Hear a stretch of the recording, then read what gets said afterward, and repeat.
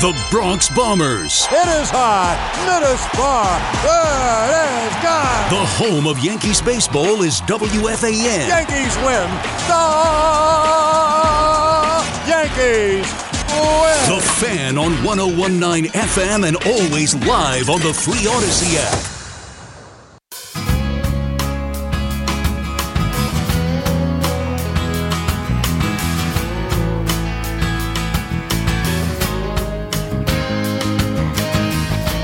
Welcome to McCartan in the morning, McCartan after midnight here on The Fan in New York City. This is what we call the hard open, the official open. So good morning, everybody. I'll be talking all things New York sports until 6 a.m. on this late Monday night, early Tuesday morning here in New York City, the city that never sleeps. So whatever you're doing at the moment, I appreciate you tuning into the show right now throughout the rest of the next 4 hours, whether that be on your car radio, streaming WFAN.com, the free Odyssey app, whatever it is. So I welcome the night owls. I welcome the early birds that are out there catching those worms. And, of course, here in the Big Apple, Susumu Araki and I are coming to you live from the lower Manhattan studio of Carton and Roberts or Mike Francesa. And go ahead, 877-337-6666 is the number. Taking your calls ASAP here. So just a quick programming thing. Yesterday morning, you heard my conversation with Cleon Jones about his new book, and it's called Coming Home, My Amazing Life at the New York Mets. That was the third installment of Danielle's WFAN book club. This morning, we're going to get installment number 4 already, so soon. My August selection, because Cleon Jones was the July selection. It was just a little bit of a scheduling nightmare, but we worked it out, you know. So the August selection, it's the history of the Nets from Teaneck to Brooklyn by Rick Lachlan, and he'll be joining me live coming up at 2:40. That's a live phone call. He picked 2:40. I said, you go for it. So book 4, a history of the Nets from Teaneck to Brooklyn, Rick Lachlan, 2:40. So this Yankee game, this Yankee lost. I mean, but let's just talk about it this way. It was a showdown between the top 2 candidates for AL MVP. Aaron Judge at Shohei Ohtani. And it almost did not live up to the billing, quite honestly. If Phil Nevin had anything to do with it, he was like, nope. The TV in the studio says, press any button to continue watching this channel. Okay, so I pressed TV up. And then I press TV down, and it's saying the same thing. I don't know. Whatever. But Phil Nevin. Oh, yeah. So if I had a vote, I would choose Aaron Judge. That's my vote. No chance Shohei Ohtani wins this, right? I mean, in Anaheim, California, Angel Stadium, which is not known for its attendance. It was a sellout crowd on a Tuesday night. This is what baseball needs. Talk about the club going up on a Tuesday. This is what baseball needs. And then Phil Nevin was like, not so fast. He did his best to play spoiler for every fan watching, both in the ballpark and at home. He issued not 1, but 2 intentional base on balls to Aaron Judge, who everybody in that stadium was there to see, in my opinion. You heard the crowd. Phil Nevin, he said, screw this on the fan engagement. He said, what storyline? And Nevin, he's a great guy, but he's also doing what he thought was best for his team to win the game. He's managing for a job. And it was clear cut that he was not going to let Aaron Judge beat him. But Aaron Judge did send one. What was it? 434 feet into the rocks in center field. I mean, MVP chants broke out at 3 different points in California during that half inning. Each time, every time, they were booed and corralled by the Angels fans. But who cares? He's still the clear-cut winner. I don't care. And per the Yes Network broadcast, they said this is the second time this season and only the second time in his career that Judge has been intentionally walked twice in a game. The other time, June 10th versus the Cubs, in that game, Rizzo was 0 for 4 behind him. And as we just talked about, that role was given to Andrew Benintendi tonight. And he, too, did not live up to billing. He was 1 for 4, and he left 4 runners stranded on base. I mean, Aaron Boone has to do better. Ohtani follows Trout. Where is Stanton following Judge in the lineup? Or vice versa? But I did say this was a showdown between the top 2 AL MVP candidates. But to me, there is no competition. I mean, Aaron Judge is on pace to make Yankee history, to hit 63 home runs in a season. And now the baseball fan outside of New York says, oh, big whoop. That's Yankee history. Okay, well, let's expand it to Major League Baseball history. 63 home runs, which is what Aaron Judge is on pace for. 63 home runs in a single season would tie Sammy Sosa for 6th all time. 6th place of home runs hit in a single season all time across Major League Baseball. No steroids needed. I mean, you look up and down that list. It's Barry Bonds at the top, then Mark McGwire, and then a combination of McGwire Sosa. Those are all steroid users. So show me where Shohei is on that list. No, you don't have to because I looked it up. You have to scroll all the way down to 108th. Aaron Boone said after the game, he said, this is a quote, "It's 50 and it's August. It's hard to wrap your mind about how incredible this is. It's really special what he's doing." And Aaron Judge, they tried real hard to get him to take the bait, and he did not. Aaron Judge did not take the bait after the game. And he said, this is a quote, "I wish we could have come away with a win, but it's just another number.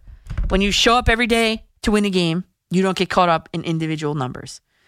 So he didn't take the bait. They tried real hard to get Giancarlo Stanton to take the bait after the game, and he didn't either. So is it a charade that they're putting on? Well, if it is a charade, they're doing a good job of it. Internally, once those clubhouse doors close, I'm sure there's a little bit of a celebration going on tonight for Aaron Judge and his 50th home run. They did get the ball back because Judge said he believed it landed in the bullpens, and I was driving at the time. I was on the highways, the mean highways, the empty highways of New Jersey, so I actually didn't see where it landed. But Judge said it landed in the bullpen, one of the bullpens, so he got it back. So that's where we're at. This showdown between these 2 candidates for AL MVP. I mean, it's not even close in my opinion. It's Aaron Judge. Unfortunately, the Yankees dropped the game to the Angels, but to me tonight, the bigger story is Aaron Judge hitting his 50th home run after being walked intentionally twice. And 3 runs on 6 hits, not great. LeMahieu, Stanton, Torres combining 0 for 11. Also, not what you want to see. To the phones we go at 877-337-6666 in the order that you called. Robbie out there in Phoenix, you're up here on the Fan. Yes, hi. Good morning once again. I'm getting tired of this Yankee team. They look slow, lethargic. The only one pulling his weight is Aaron Judge. Mm-hmm. I think this team is reflecting its manager. Yep. Aaron Boone is awful. He's got to go. I would fire him now and just put in Luis Rojas. Mm-hmm. Well, they just extended him, though. I mean, they had every opportunity to mutually part ways with him, amicably part ways with him, and they didn't. They just re-upped him. This is his first year on the new deal. They're not firing him. He's not going anywhere. No. But you have to admit you made a mistake. They're not going to. That they made a mistake. And here's the thing. He's not only the worst manager in baseball, he's the worst manager coach in all of New York sports. When I hear him, he reminds me so much of Rich Kotite. Oh. Doesn't hold anyone accountable. He's terrible. Come on now. He's awful. But guess what? He's not going. He's not going anywhere. He's just not going anywhere. They had the opportunity to do it, and they did not. So what does that tell you? That they like him. He's a yes man. They love him. He reads the computer data and he puts it out there, and that's it. Yeah, but you're embarrassing your franchise. Let me ask you this question: if he weren't managing just for 2 weeks, would there be a tremendous difference? I ask your listeners, Tell me what he does well. Can anyone out there in this city of New York tell me what does Aaron Boone do well? I have maybe two things the guy does well. I got one thing. Important things. Yeah, no, it's not an important thing. Here's what I was going to say. I think that the players love him because he never throws them under the bus. He's even keeled in the press conferences. For the most part, I think that he's a player's manager. But that's it. I almost envision him more as like a friend than a manager to those guys, a peer versus a superior. Yeah, you can't even take him seriously. Look, he's in over his head. He should have never had this job. The players are not responding to him. I'm telling you, I've been watching Yankee baseball since '74. He is a horrible manager. He had no business having this job, and it's showing. I blame him for a lot. I also blame Cashman. But Aaron Boone is the worst manager that I've ever seen, and I think he'll be the worst you'll ever see for many generations to come. He should not be in this spot. He's got to go. I just wish they would give Luis Rojas. Now, I know Rojas is no Billy Martin, but he'd be better than Boone. Anyone is better. Yeah, see, that's the problem here. Robbie, good call there. Thank you for that. And I'm sure we're going to get the phone lines lit up after that. But the Yankees had, like I said, every opportunity to make a clean break from Aaron Boone at the end of last season, and they decided they were going to re-up him. He's not going anywhere. I mean, maybe the blame should fall more on the shoulders of Brian Cashman. Failure to address the starting pitching rotation at the trade deadline. Frankie Montas sucks. Sorry. Right now, he's terrible. Okay, he's your number 2 starter, by the way, and he's horrible. You want Frankie Montas in a postseason matchup over Jordan Montgomery? Really? I'd like to talk to you. The lineup up and down. It's the same. This is the same call. I mean, the Yankees are how many games ahead of the Rays in the AL East, and you could see right through it that this lineup, in my opinion, and I'm sure in Robbie's too, doesn't have what it takes to go deep into the Wake Up World Series run.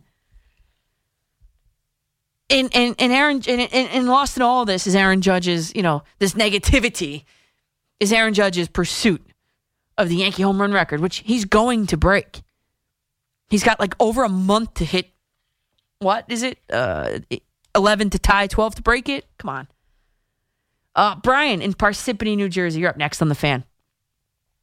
Hey, Danielle. Yeah, I think the previous caller stole some of my thunder, and I think you did too prior to the break as it relates to the shuffling of the lineup. So, it doesn't matter if you're playing in a high-level softball league or if you're playing Major League Baseball. You cannot shuffle the lineup every single night and expect consistent results. It's almost like Aaron Boone is thinking to himself as he blows bubbles in the manager's office in California. It's like, oh, we're playing the bottom feeders of Oakland and L.A., so I can just throw out whoever I want onto the field. No, Aaron, they're still major league ball players.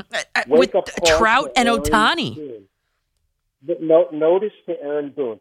LeMahieu, Benintendi is hitting, 320 or 302. Can we leave him in the leadoff spot? At one point, he was hitting 600 in the leadoff spot. 600 in the first 4 games. Can they just leave the guy there for 2 or 3 days? Yeah. He shuffles this lineup, and it's so funny that you mentioned this before the break because one of my buddies texted me and was so irate and so pissed off because it's like these are winnable games. And, it's the old story. You have to beat the teams that are in front of you. That's right. These are winnable games, and it's just like we're almost offering these games up on a platter. We just lost 2 games to the worst team in baseball. It's like, where is the sense of urgency here? And yes, a fish rots from the head down. So let's talk about Brian Cashman for a second. Mm-hmm. Too many 220 hitters on this team. Let's talk about the 220 hitters. Rizzo, I give a pass because when he came on the Yankees, he was just Godzilla. But he's hitting 233. Okay, now let's move on from Rizzo. Stanton is hitting 233. He swings at the low slider. That's away every single time. He's a sucker for that pitch. Well, listen, every batter on the New York Yankees is batting in the 200s. Every single batter, including Aaron Judge. He's 293. Right, but I mean, Judge is having a lifetime year. But and there's a lot of guys. Trevino is having a great year. Connor Falefa, there's a lot of Yankee fans that crap on him. He's hitting 264, which is basically Babe Ruth on this team. Donaldson is a complete garbage, hitting 224. I don't care about the walk-off grand slam. Locastro can't hit his weight. He's hitting $160, $175. Higashioka, I'm not gonna criticize him because he plays great D, but you get where I'm coming from. Yep. One of their bright points is Cabrera playing. You know, he played the first Yankee ever to play 4 positions in his first month as a Yankee. This guy is a generational talent. I think he's probably going to take labor. Generational talent? I think we should pump the brakes on that. I mean, come on. Very solid. Give him some time. Generational talent? You know who I categorize as generational talent? Like Trout, like Judge. Come on. All right. I hear you. He's not a slugger, but he just played 4 positions in a month. That's great. He's a great utility guy. He's going to make the postseason roster because of it, Brian. But Peraza, generational talent, that's where I got to let you go, man. It's great, though. I mean, it's really good. He comes in there. He's a jolt of energy a little bit. He barely plays any outfield, and he's making catches up against the wall, which is very hard to do, especially if you're not used to doing it.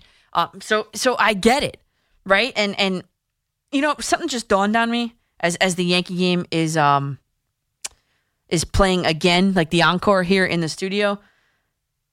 Something just dawned on me that they traded Jordan Montgomery, right?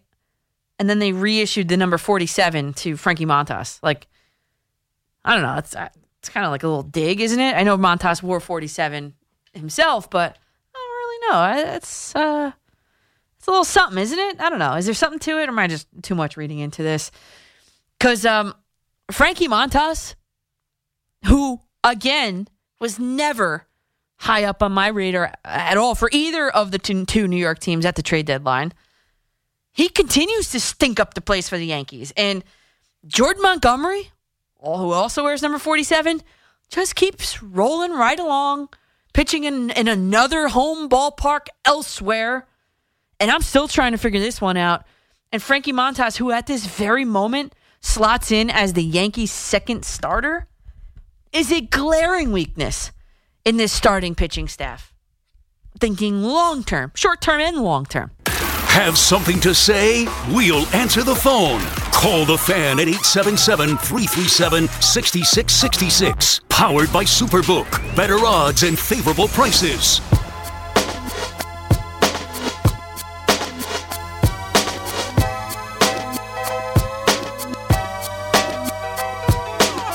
Welcome back to McCartan After Midnight here on The Fan in New York City. Can't get through on the phones. You could tweet me at Coach MCCARTAN.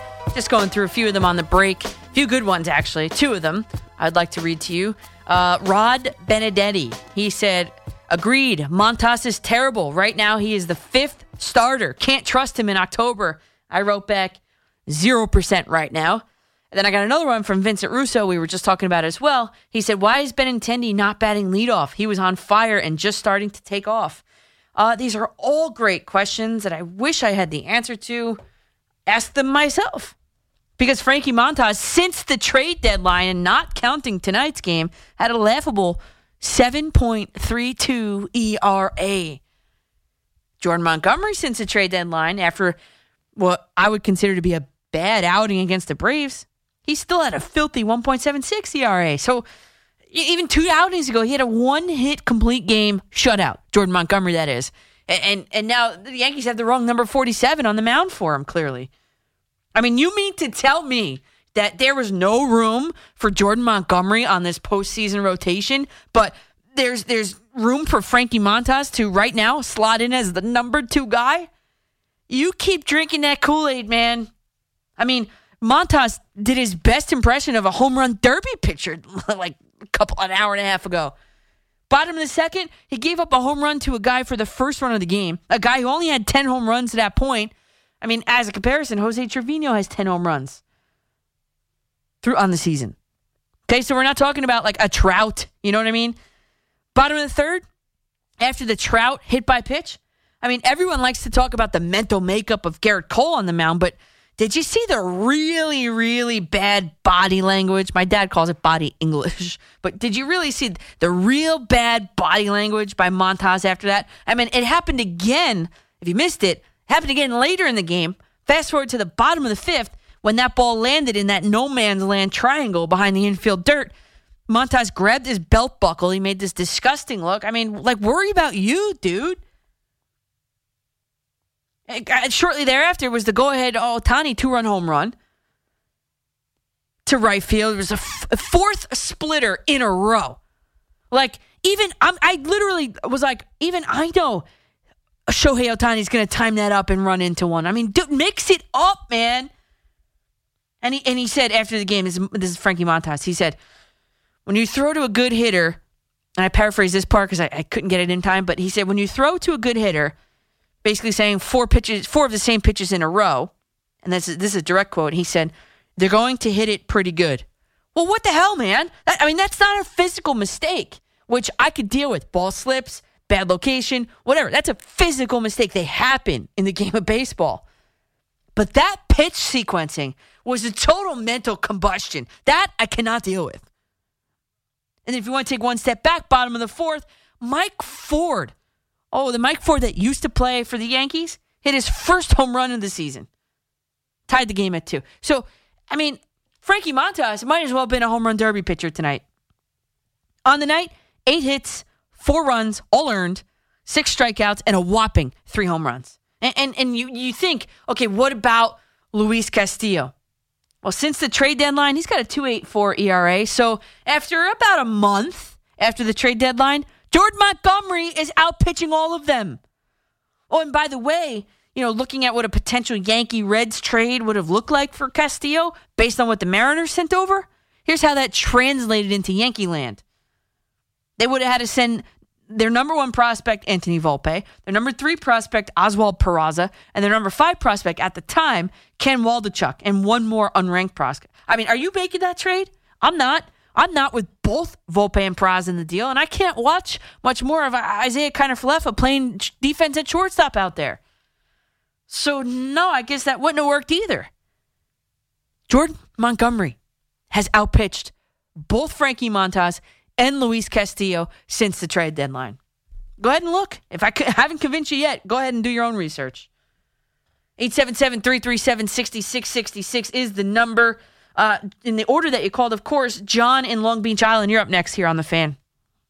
Hey, Danielle. Good morning. How are you today? Doing good. How are you? Good. Long time. Haven't spoken to you. Listened a lot, though. I enjoy your show very much. Thank you. I'm talking about the Yankees and listening to the call is that, everybody kind of steals your thoughts as they go on. Yeah, of course. But I'm interested in, like, who's the one that's telling Boone to fill in the lineup card? Is it him? Is it Cashman? Because John, this seems to be the $1 million question each and every season for the years that I've been on here. It's the same question. Who knows? I don't know. And when you were brought up playing ball, or I was playing ball way back in the day, it was always about consistency. I played first base, and I was always batting third or fourth. Yep, I played shortstop. I was always batting second. Exactly, guys who could get some hits, especially in Little League. Guys hit, some don't, some want to run, some bunt. They mix it up, but it was pretty consistent all year round. These guys, every time I watch them, it's a different episode. Yep. It's a different episode. It's like a cartoon. Yep. And I don't know who's playing and where they're playing, and the consistency is so far off. It's not even legit. Yeah. Yep. Boone is if they don't make it into the first round and have a success in that first round, Boone's got to go. Yep. I would even venture to guess in the second round they don't have any success in the second round of the postseason. He's got to go, but they just re-upped him. Where is he going? I don't know. What are they going to hide him in the system somewhere? I don't know. I don't know. But the worst of all was the owner, Steinbrenner, getting booed on the field. Oh, man. His day, or Paul O'Neill Day. You got a first place in the AL East team by a lot, by a lot. Okay, and they're booing the owner of the team. I mean, that to me it speaks volumes of where Yankee fans are at. That was tough to watch. Tough to watch. Can you imagine being Steinbrenner on the field? That's embarrassing. No. Hey, one other thing, too, I wanted to mention. I know you were down in AC. I wanted to get to see you, say hello. Something came up. I couldn't make it, but hopefully we'll meet again. Hopefully, John. I appreciate it. All right. Everything's good down on LBI. Enjoy the rest of your summer. Good. You too, John. Thanks. Yeah. That's it. I talk to Yankee fans all night long, 4 hours, 5 hours a night on this radio station. And there's nothing more clear than seeing and hearing the boos of the owner at a jersey retirement ceremony. Because the owner, I guess, just doesn't make himself available enough to the people. So they have to do it, unfortunately, at Paul O'Neill's ceremony. I mean, that's embarrassing. For him, not for the fans. Fans are fed up. That's embarrassing for an owner, for a team that is so far in first place. It's embarrassing. That Yankee fans, Met fans, New York fans are smart fans. They're not fooled by it. Let's go to Jimmy in Jersey City. You're up next on the Fan, Jimmy. Danielle, you're not going to like me because Jordan Montgomery is not who you think he is, Danielle. He talking is about who a guy he with Danielle, I'm gonna prove it to you, and I don't want to hear no more about this Jordan Montgomery. Oh, no more? How about his ERA since the trade deadline? How about his ERA before the trade deadline? Who cares? Who cares? He went like a Christmas tree. He went. Let me talk so I can prove you wrong. No, let me tell you something. You know what? You go ahead. I'm going to give you enough rope and go ahead. What was his career record, Danielle? Do it. Career record. 22-20 as a Yankee. Oh, career record. 22-20. And he's the only player on the team. Danielle, and he's the only player on the team. Okay. Danielle, let me finish. Oh, come on. Hey, you're going to give me a point, and I'm going to rebut each and every point. Go ahead. He's the only player on the team. He pitched 500 innings, Danielle. Okay. And he's the only. He's the sole person responsible for winning a baseball game for the New York Yankees. Go ahead. Next point. To an ERA of 4. So Danielle, he pitched 99 games for the Yankees, right? A total of 500 innings. How many innings is that a game he pitched, Danielle? How many innings a game? Come on, yeah, he's so good. How many innings a game? Come on. All right, let me do the math. That's five first innings, of all, that's 5 innings, Danielle. 5 innings what? He pitched 5 innings. That was his average for 100 games, Danielle. 5.33, okay, over 5, by the way. And what do you think is standard across the league nowadays? You're going into St. Louis now. No, I'm not. 99 games into 500 innings, whatever. That's 5 innings a game. And how many times did Aaron? 70 home how runs many times? Whoa! I'm going to rebut the point as you say it. How many times was he in those games? And Aaron Boone is out there taking him out before he needs to. He did it to Tanaka. He did it to him. He was there before Boone got there, and he was just horrible. He's been horrible. He had one winning season, 9-7. So you trust Frankie Montas over Jordan Montgomery? Is that what you're telling me? Yeah, no, Herman's the guy that's taking his spot. Herman. Okay. Oh, Herman, you don't think Herman's good? Herman. Come on, Danielle. He's your number 2 starter? Then guess what? You're not getting out of the first round. You're a moron. What's that? What was that? Guy hangs up. He calls me a moron and hangs up. You're a coward, Jimmy. You're a coward, bro. You're a coward. You can't handle it. You call me a moron and then you hang up. What I was about to say was, you got a guy like Jordan Montgomery who goes to a place like St. Louis, who they clearly saw something in his mechanics here in New York, and they fixed him. Is that not plausible? That's not possible? Jimmy, you're a coward for hanging up the phone, bro. Okay? That's how that works. I didn't do it. Everybody listening, I did not do that. He did. You're drinking the Kool-Aid, Jimmy. Sorry to tell you. Montgomery clearly made an adjustment. How many times was he allowed to do a complete game for the New York Yankees? Aaron Boone's taken him out. He has expressed on TV. He has expressed his displeasure with being taken out. You know, After the games, on multiple occasions, he said, I had more in the tank. I could have pitched longer. He was clearly not happy here. He's clearly doing better where he is. And now you've got Frankie Montas on the mound wearing 47, and he's got an ERA of like 8. I mean, really, what are we doing here? At least you prefaced it where you're not going to like my call. But you hung up, Jimmy. You're a coward. Kevin in Camden, you're up next on The Fan. What's up, Coach? How are you? Oh, man, Kevin. I can hear you. I was listening. I'm like, I don't know how to follow that. Well, I'll tell you, Frankie Montas, he stinks. All right? First off, and I know all due respect to Paul Rosenberg, totally disagree with him yesterday. Jordan Montgomery, that trade's looking really good right now. Yeah, really for the Cardinals. Yeah, exactly. Oh, I mean, this guy, he stinks. I mean, and then I'm getting Sonny Gray vibes watching this guy. Yeah. He can't handle it. Yep. He can't handle it. And then you gave up J.P. Sears, who's got a 1.70 ERA for the Athletics. You gave up Waldichuk. I mean, you gave up a lot for this. And this guy can't even pitch. This guy can't even pitch. Oh, it's just. And I don't know if you saw this, but in the dugout after he gave up the 4 runs, he's laughing and joking with teammates. Yeah. I'm like, what? First off, that pissed me off even more. Because not only do you stink, but you don't even care. Bro, this isn't Oakland, all right? Yeah. Where nobody cares. Right. This is New York. Yeah. All right, that pissed me off, too. And I tell you, I hate to say it, I told you so to people. Mike Ford, home run, good night. I called it. I said he's going to kill the Yankees when he gets a chance. Yep. We should have put some money on that tonight, Kevin. What were the odds on Mike Ford to hit a home run tonight? When he called, I told you last night that he's going to do it. You watch. I tweeted you. Yeah. Said he was going to do it. And he did. But I got to tell you, I'm going to another quick football. Kenny Galladay, another bust. Yeah. This guy, I don't know what's going on with Galladay, but he just major disappointment. Yep. $75 million well spent. Could have been the worst deal the Giants have ever given out. I was happy that he was signed, but man, what a mistake he turned out to be. I don't know if he's going to get. I don't think they can cut him, but they got something because he stinks. Yeah. No, I'm so fired up. I'm just in really one of those moods, Coach. I hear it. One of those nights. I hear it, Kevin. Me too, man.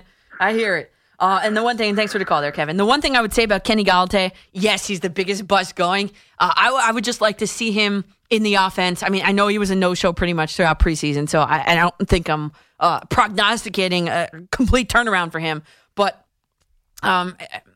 he wasn't utilized correctly in that last offense. So I'd like to just see, before we label him big bust, just like Mekhi Becton. I called Mekhi Becton a big bust. Online, people are like, oh, man, I can't believe Danielle called Mekhi Becton a bust. Are you kidding me? What was she thinking? Oh, yeah, where are you now? Are you hanging up on the phone like Jimmy did? Are you guys hanging up on me too? Okay. The hits keep coming. Oh, what a judgy and blast. The home of Yankees baseball is WFAN. Way up in the bleachers. The Fan on 101.9 FM and always live on the free Odyssey app.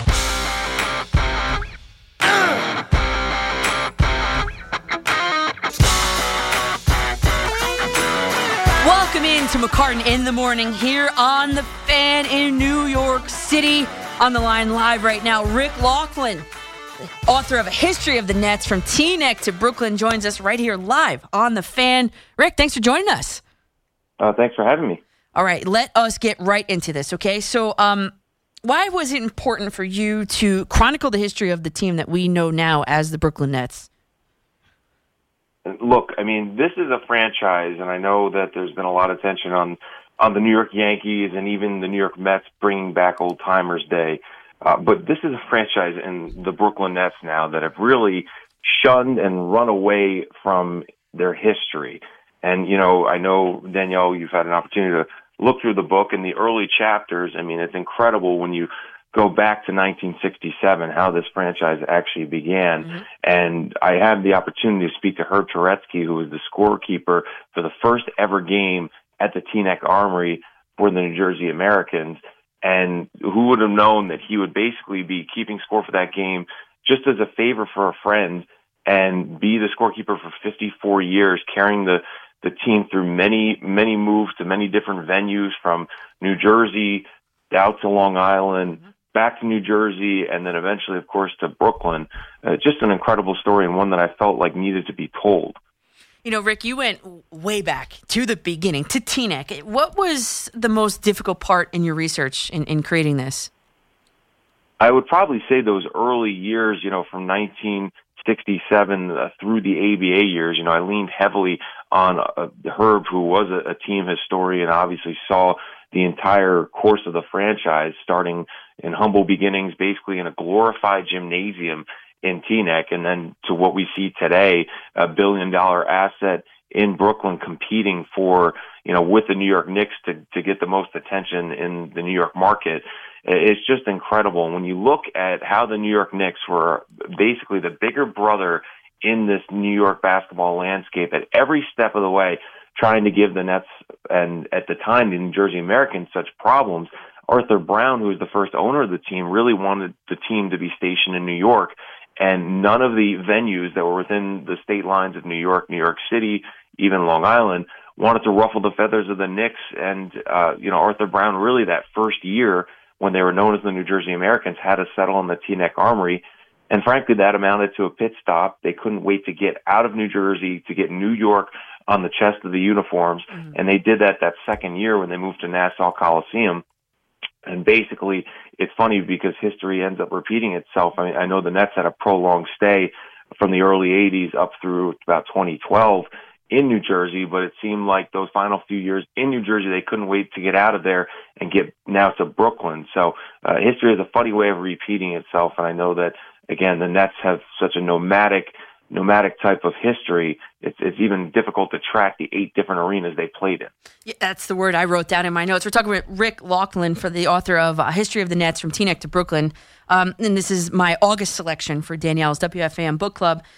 Rick, I'm a Bergen County native. I've driven past that Teaneck Armory countless times in my life. I cannot imagine a professional basketball team calling it home. It's incredible, and the Nets have actually had pretty close ties to Bergen County. Whether that was they were practicing at Fairleigh Dickinson at Teaneck, and there's stories told in the book where they're basically sharing gym time and having a rotating schedule with let's say the women's volleyball team or whoever's using the facility at that time, and it became something that wasn't sustainable. That was when John Calipari took over, so they bounced from Teaneck, from the FU Teaneck, to playing at Ramapo College. My alma mater. I love that. A little shout out in there. I had a little pride in that. Absolutely. And, oddly enough, Fairleigh Dickinson, Madison, so Fairleigh Dickinson University is my alma mater. And, wow. And Calipari, so when he took over, the Nets were even in a stranger position because they were playing at ADP trucking facility where you had Nets players, coaches, any of the staff that were sharing locker rooms with truck drivers who were driving cross country. So imagine that. So that didn't last very long when John Calipari came in and tried to really set a new culture for that team and add legitimacy to the franchise.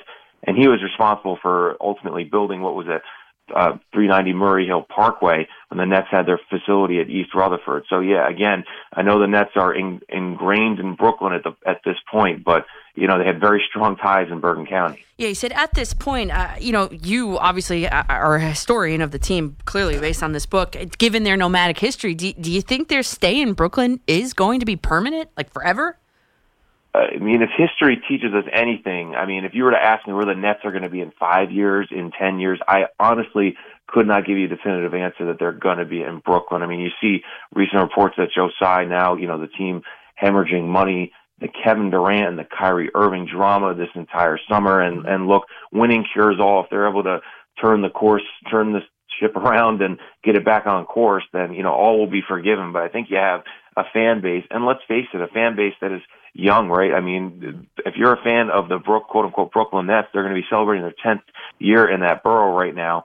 So there's a generation of Nets fans out there don't even remember the team being in New Jersey. Yeah. So if they're not successful with this current regime and with Kevin Durant and Kyrie Irving, and they have to start from scratch, I don't know that this young generation of fans is basically just Kevin Durant and Kyrie Irving fans, or they truly are Nets fans. Mm-hmm. So to answer your question, Danielle, I wish I had a better answer for you, but I would not be surprised if in 5 or 10 years the Nets have possibly changed another location and to another venue and to another host city.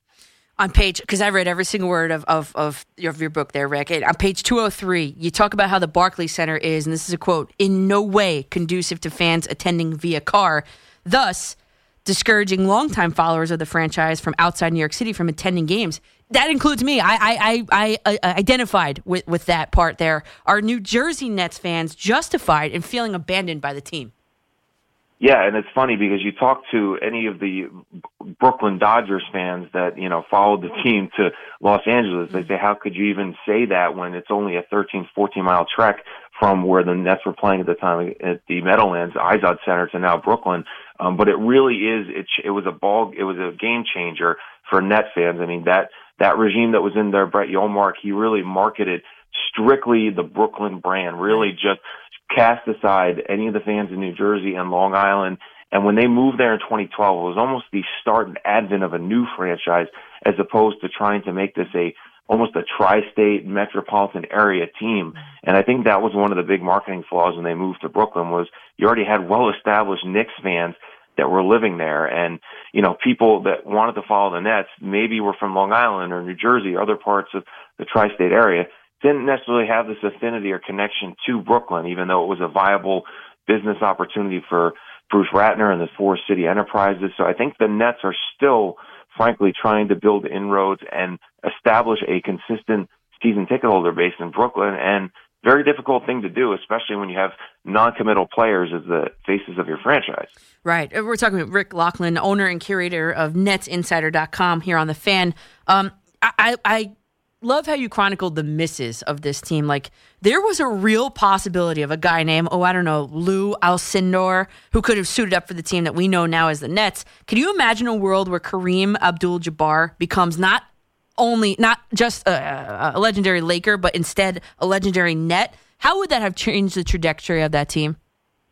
Yeah, exactly. It's almost like a bizarre universe that the fact that, in that ABA year that George Mikan, who of course was, a well-known Hall of Fame player in the NBA at the time, is the commissioner of the ABA, and essentially had a check in his pocket that could have brought not only Alcindor to the Nets, but been a representative of the ABA, and who knows how that would have changed the course of ABA and NBA and Nets history, I should say. Mm-hmm. And of course he said, as a negotiating tack, let's wait for a follow-up meeting so we can sweeten the pot, so to speak. And that never happened.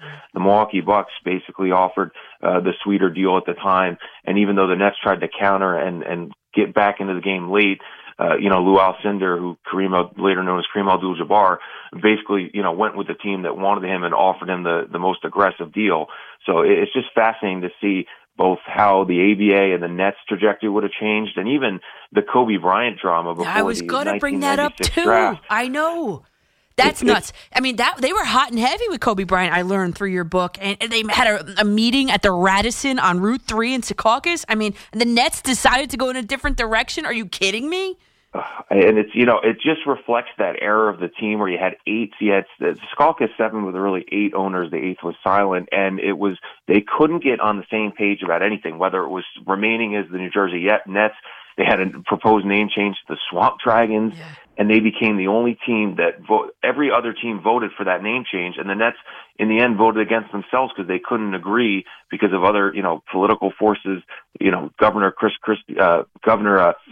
Christy Whitman at the time really didn't love that name change, and neither did David Stern. So basically, from those forces, the Nets voted that name change down, and the same thing happened in that situation. So I think that ultimately the Nets just had a very disjointed ownership situation that created a lot of headaches at the time. And from Kobe Bryant most recently, back to Julius Erving. I mean, ownership knew that he was, as you write in your book, A History of the Nets from Teaneck to Brooklyn, ownership knew that he was a cultural icon and a trendsetter all wrapped into one. They gave up a ton to get Julius Erving, and yet 3 years later, he's playing his home games in Philadelphia. If you look now back, Rick, at this, was there an inroads? Was there a way that they could have kept Julius Erving as a Net? And whether it's the Kobe Bryant drama that we mentioned as far as, he's an 18-year-old kid and there's not a great track record of young guys that have come from high school to the NBA that aren't at the power forward or center position. The same could be said of the opposite. I think what happened with George Mikan, and when he was basically ousted as the ABA commissioner after mishandling Lou Alcindor, I think you saw a situation where the Nets were embroiled in this very messy legal dispute with the Atlanta Hawks, with the Virginia Squires, that all these teams basically trying to say that they had the rights to Julius Erving. And at the end, it seemed as though the ABA, they lost out on Lou Alcindor to the NBA, and they would just refuse to let Dr. J get out of the league. And I think that was one of the best things that could have happened for the league, because the Nets were a top media market being in New York. And I think the hope was for Julius Erving to be the poster child of the league, which he was at the time, and, was synonymous with ABA greatness, but also that he could help revive the league. And I think he did, as you mentioned, in those 3 seasons, as much as he could. And unfortunately, because of a slew of bad business decisions, I mean, the ABA didn't even trademark that red, white, and blue ball, if you could imagine, which was their signature. They made a bunch of bad business decisions and ultimately didn't have the television contracts and the media exposure that the NBA did, so they ultimately had to merge. But I think that at the end of the day, having Dr. J on that ABA championship team, the second in his 3 years that he was there, 74 and 76, which should have been a championship celebration and possibly rolling into an NBA, pursuit of an NBA championship, all of a sudden was the team was in such bad financial straits they had to sell off all their big contracts, including Dr. J, and they offered him to the Knicks. The Knicks turned down that deal, and he ultimately lands in Philadelphia. So it was just, for Nets fans that I had the opportunity to speak to that lived through that at the time, it was really like Mets fans that lived through, trading Tom Seaver. It was just a devastating point for the franchise. Author Rick Laughlin joins us on The Fan. I think my favorite part of the entire book, A History of the Nets from Teaneck to Brooklyn, was the pages where you chronicled the death and the impact of Drazen Petrovic. I mean, it actually brought tears to my eyes. It's such, and again, it's you talk about Drazen Petrovic in certain areas of this country and certainly in Europe, and I mean, it's still, there's not a dry eye in the house. I mean, what he did to change the game at that time, I mean, we've seen such an influx of European players since that point, and he was really, you talk about Julius Erving as the poster child in the ABA. Well, what Drazen Petrovic was able to do, I mean, playing, you imagine in the 90s NBA, the physicality, and to be able to be not only a top shooter, but be an all-around player, I mean, was just absolutely tremendous. And Kenny Anderson talks about just that tireless work ethic and, being the first one in the gym, the last one out, and setting the tone. Having, a player like that, losing him in free agency or a trade is bad enough, but having a tragic event like had happened in the June of that year is just something that the Nets really never recovered from. And that core that included Petrovic, Derek Coleman, and Kenny Anderson really we never as fans got to see, and they never got to realize their full potential because obviously Drazen Petrovic left far too soon. Rick Laughlin, owner and curator of NetsInsider.com, is with us live here on The Fan. We've got about 3 minutes, so I want to try to get 3 more in here, Rick. You categorized each period of time in Nets history. You titled the corresponding chapters based on what was going on at the time. If you could tack on another chapter for the Nets as they are right now, what would you call it?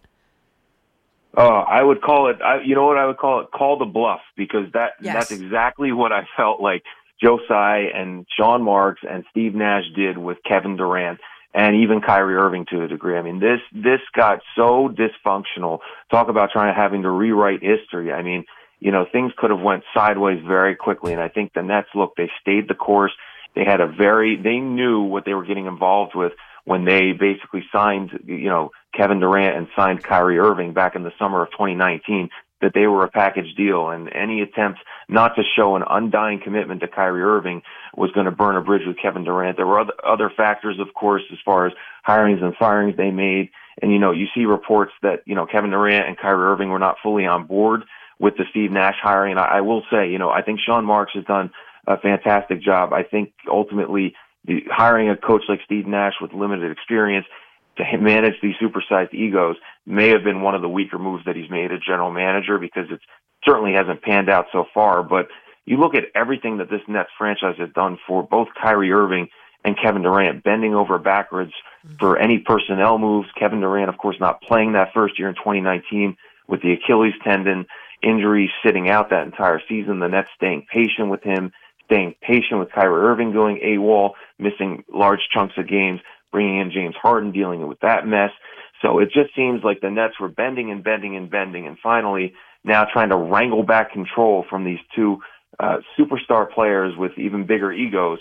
it just got as ugly as we saw this summer. But again, you hope when the dust settles that, that when the Twitter game ends and all of a sudden the real games start, that when the team starts winning, everything can be forgotten. But like I said, they were going down a very ugly path and a path to divorce.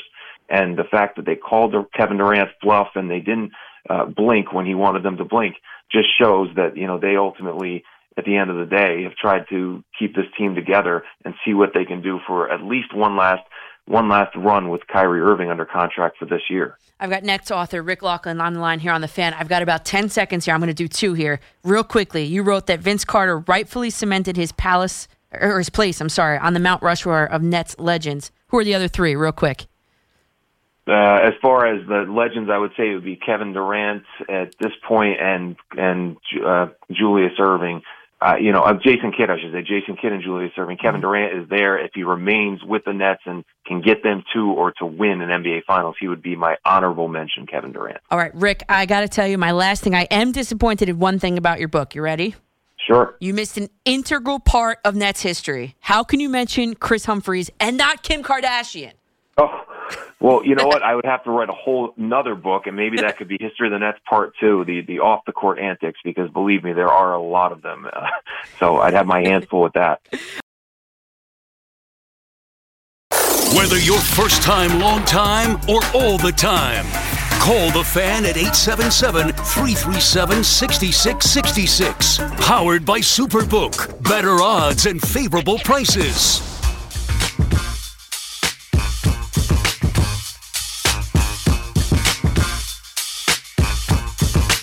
Welcome back to McCartan After Midnight here on The Fan in New York City.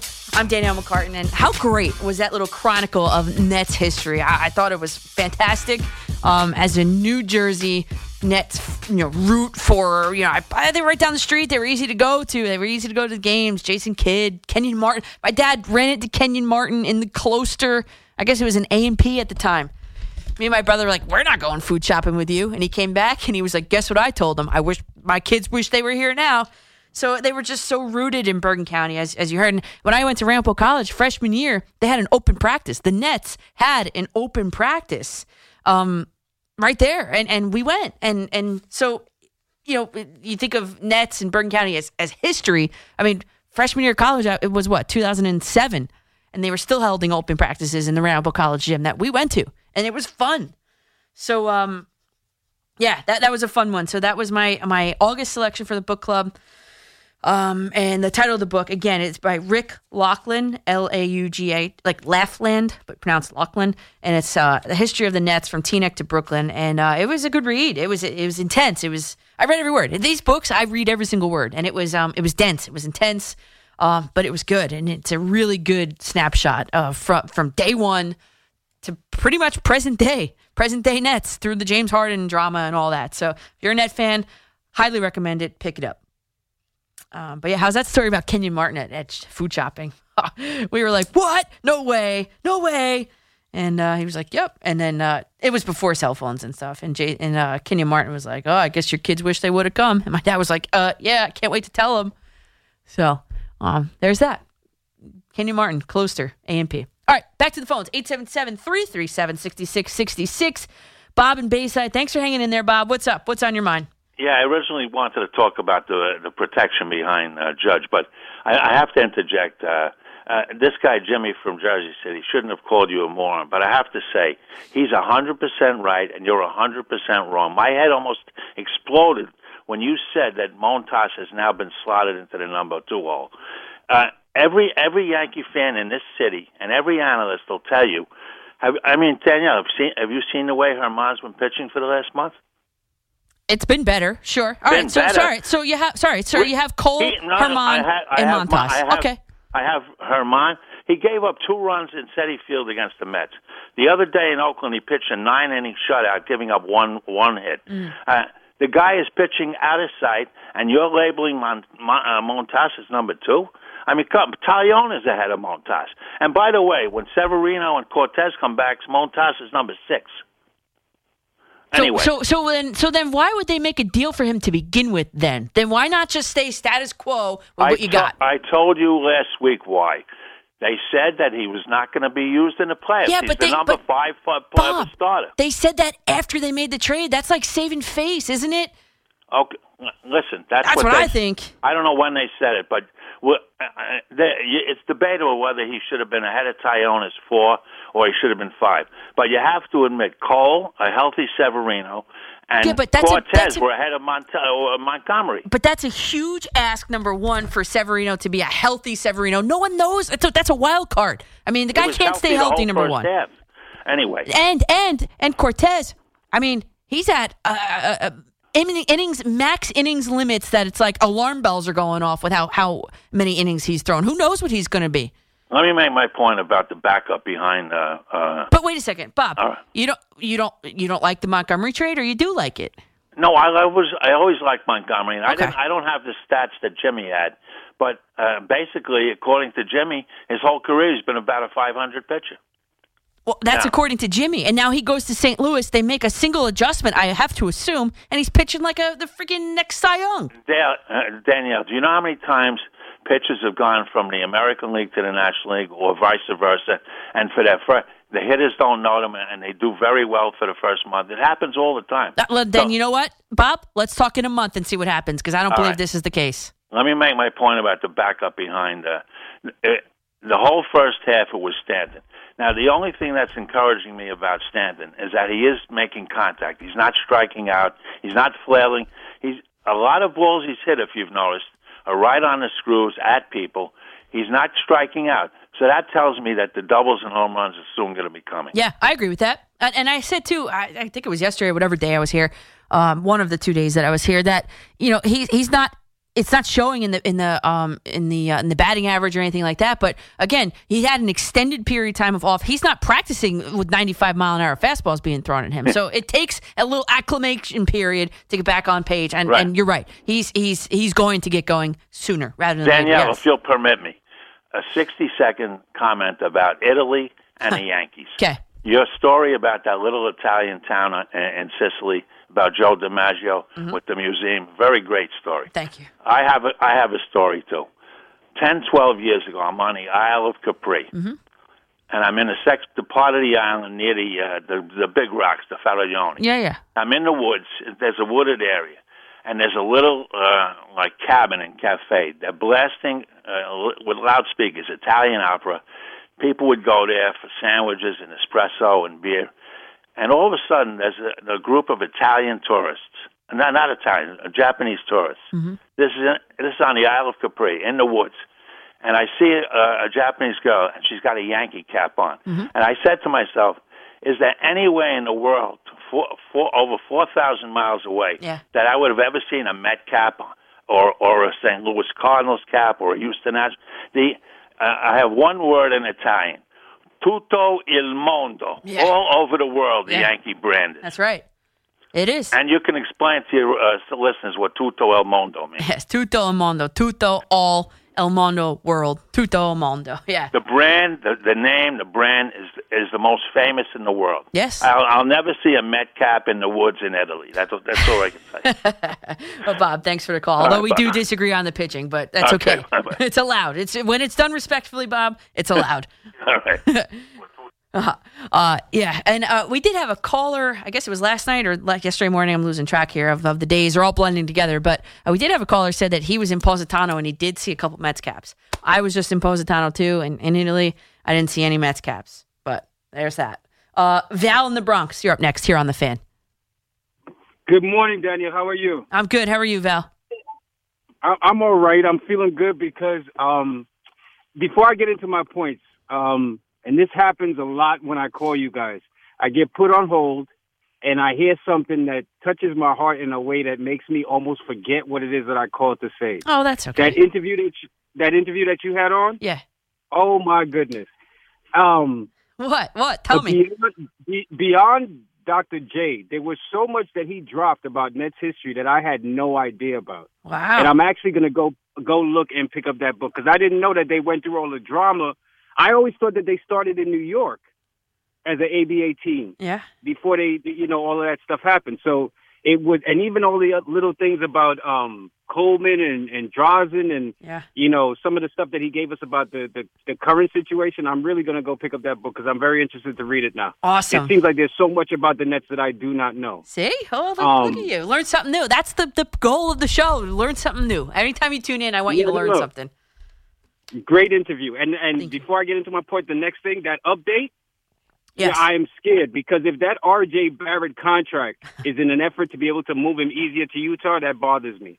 Is an effort to do what? I'm sorry? If they're trying to lock him up as far as his rights, so that because there's talk that Ainge wants Barrett, yes, as part of that Mitchell deal, yes, and if that whole thing with like trying to lock him up as far as by contract is to make him easier to move as part of that deal, I might have a little bit of issue with that. But that's another story. And I feel like the Players Association might too. Yeah, that's another story altogether. But as far as what I called for, the previous caller just now stole a little bit of my thunder because on both points that I wanted to make, he kind of touched on them. First point being, Montas, if the future holds that at some point Yankees management say the quiet stuff out loud, and I get to find out that Montas was really a pivot move and a kind of propaganda thing to chase us off of the fact that they didn't go after Castillo. And somewhere along the line, that argument you find out has something to do with his dreads and the fact that he couldn't fit into the whole Yankee clean haircut, shaven face, shaven haven kind of nonsense. I don't know about that really because he said he would be willing to cut his dreads. He did say that on the record. So then all the more reason why, if this was a pivot move off of Castillo to get us Montas, as much as I'm a Cashman defender, you broke my heart with that one. Because from the minute he came here, and I was hearing other talkers on the fan talking about his home and away splits, what his ERA is once he got outside of Oakland and all this stuff like that. If Cashman didn't have that information, I got to hear somebody on the fan telling me that or a caller calling in to say that, then I got big issues. Because so far, from what I've seen of Montas, the boy sucks. How do you, so you get the home run and you take the lead. You come in the very next frame and give it up? Yeah. Yep. I mean, come on. Like, what is that? And this is not every single start. They were talking about him hopefully getting his first win. Yeah. He's been there, like, how long now? He pitched his first game in a Yankee uniform on August 7th, and he has not gotten a win yet.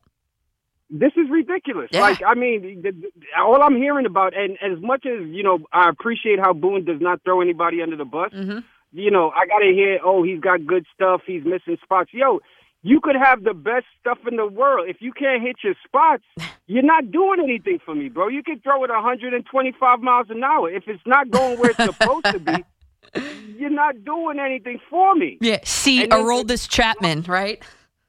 You know what I'm saying? And my second point, and then I'm going to leave you alone, and I'll sit back and listen, because I love what you're doing on your show. Thank you. I do disagree with you a little bit. And he actually made that point also, because I was sitting there, and I was like, as soon as he started to say it, I was like, oh, my man, don't do that to me.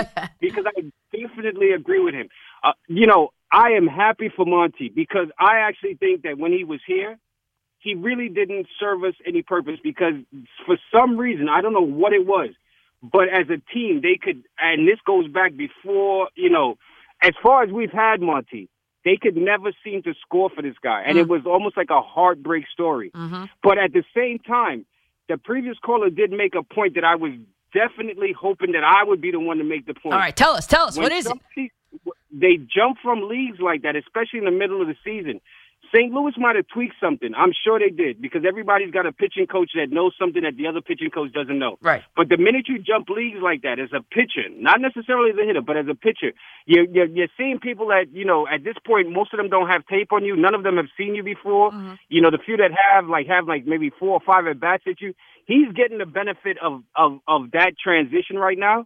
And like you said, we'll wait and see. And maybe we'll have this conversation a month and a half from now to see what his numbers really look like. So Val, let me ask you. Let me just spin that point back on you here, Val. So if that's the excuse you're using for Jordan Montgomery, then why is Frankie Montas pitching to a 7 ERA since coming to the Yankees? I'm gonna solve that for you right now, because nothing. Because he came from an AL team. Equals nothing. If you don't have it to begin with, you don't have it to begin with. It ain't got nothing to do with what they saw or didn't see. Mm-hmm. The guy is going to bed. I mean, I don't know if his shoulder's still bothering him, if he hasn't really healed from that. And if that is the case, then all the more reason why we shouldn't have made that trade, because we can't afford to lose a pitcher and get somebody who is compromised health-wise and you throw him out there and expect him to do it. I don't know what it is that's going to, but from what I see, and I never say that about an athlete, but from what I see of this guy, the guy sucks. Exactly. You cannot do what you're doing to me. We took the lead. We need these games. Yes. And in the very next frame, if you're a stud, the minute somebody it should have been a 1-2-3 inning. Yo, let my boys get back out there and let's set a tone and let people know that we're trying to win this game. And that's not what happened, Val. And what you said there at the end is what resonated with me. And the point I'm trying to get across is that starting pitching is an area of need for the Yankees. Okay? And to trade a starting pitcher, to bring in a guy who is subpar. I mean, and I never say that about athletes. You know that. I mean, I know they are professional athletes. They are doing the best that they can. But this guy is subpar. I mean, even the attitude that he is conveying on the field, in the dugout, Kevin pointed out he was laughing. I mean, I watched the 2 episodes of him on the mound. I mean, you talk about cold on having mental makeup. At least he can pitch the freaking ball. The first pitcher to get to 200 strikeouts across the entire league. This Frankie Montas, I'm having shades of Sonny Gray 2.0 here, everybody. Shades of Sonny Gray 2.0. Douglas in the Bronx, you're up on the Fan. Hey, Danielle. I would love to join this Yankee conversation. But first, there was some important info on your show after my call with you last night, and that is you've never watched Seinfeld. Wow, I was shocked to learn about that. Yes. I've seen about every episode 100 times, alongside my other favorite comedies, Friends, and Three's Company. I don't know if you've seen those shows either. Friends, I have, yeah. Friends, okay. Oh, yeah. I'm sure you grew up with it. Yeah. But, I work for a media website, as you know, and a tip from my colleague, if you love a show, try not to meet any of the people that star on that show. He had an unfortunate meeting with Jerry Seinfeld, and so if that's one tip for you. All right. In the world, okay. Okay. I'm sure Steve Summers had a similar experience too, although maybe they made up before he left. I think they did. I think they actually did. I'm not positive, but I think so. Okay, yeah. All right. So on to the Yankees. So there was a caller last hour. He made mention that Aaron Boone is the worst Yankee manager, but either he forgot or he wasn't around for the Yankees of the late 80s and early 90s, the era before Buck Showalter. Mm-hmm. It was Stump Merrill, Bucky Dent, and the late Dallas Green. And Met fans would agree with Green. Not exactly stellar managers with the Yankees, I must state. But as for Boone himself, and we talked about it last night, not an in-game manager per se, but I do feel like the clubhouse, the club, they do play for him. But I think the big disconnect from us fans towards him is I feel like he's a company man, and that also alludes to our thoughts about Hal Steinbrenner, and we talked about how he got booed on Paul O'Neill Day, and it's like they have all these resources. Even Amazon is a minority stakeholder with the Yankees, yet it's like they're chincing out, or they do things halfway. Like in poker terms, he's just calling his hand. He's not raising the stakes, or he's not even going all in. Right. So I think that's a little. It's not our approach to this particular year, because they have the team to do it, but they're not going all in. Anyways, so that's my take on him. Yeah, and going all in would be Luis Castillo. That would be going all in, right? Yes, yeah. I mean, he was the guy to get. Imagine they would get Castillo with Montgomery on the staff. Yeah. Would that be phenomenal? Yep. Yes, please. Now on to this Montas character. His first game, which is in St. Louis, I was watching Yes Network, and there was a report that said a big reason they brought him in was they consider him to have the mental makeup for New York. No way. I was in my room. I was in the room by myself, so I wasn't talking to anyone. But I yelled at the TV, well, that remains to be seen, right? I mean, really? And he coughed up 6 runs against St. Louis that same day. But I had concerns, as you did. I know you wanted Quintana. I wanted Rodon as like the backup at the trade deadline. But here is my hugest concerns with Montas. He had shoulder issues already. The last effective season he had was in 2019, but that concluded because he was tossed from a PED suspension. Mm-hmm. And then, I know it may be stereotypical to say, but like Sonny Gray, coming from Oakland, which is sort of laid back, it's not as pressure-filled as this area.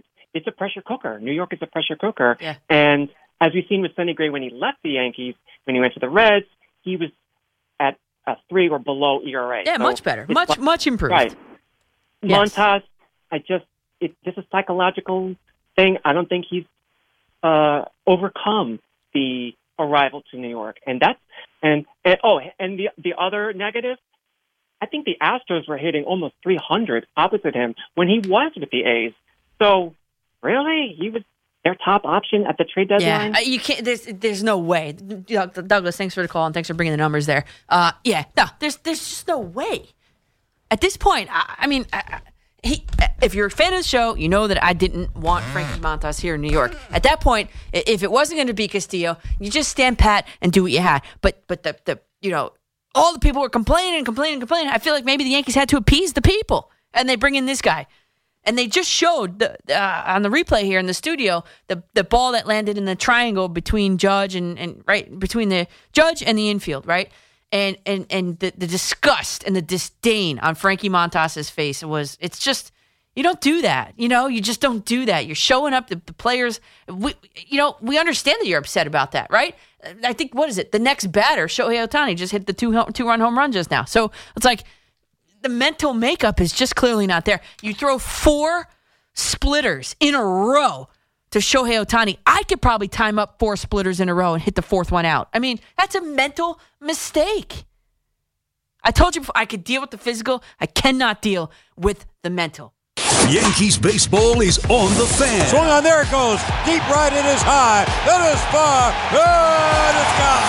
The home of the New York Yankees is WFAN. It couldn't have come at a better time. The Fan, 101.9 FM, and always live on the free Odyssey app.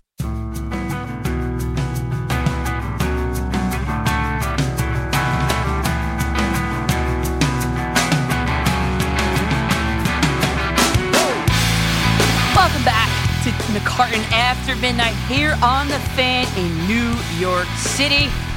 I'm your hostess, Danielle McCartan. With you till 6 a.m.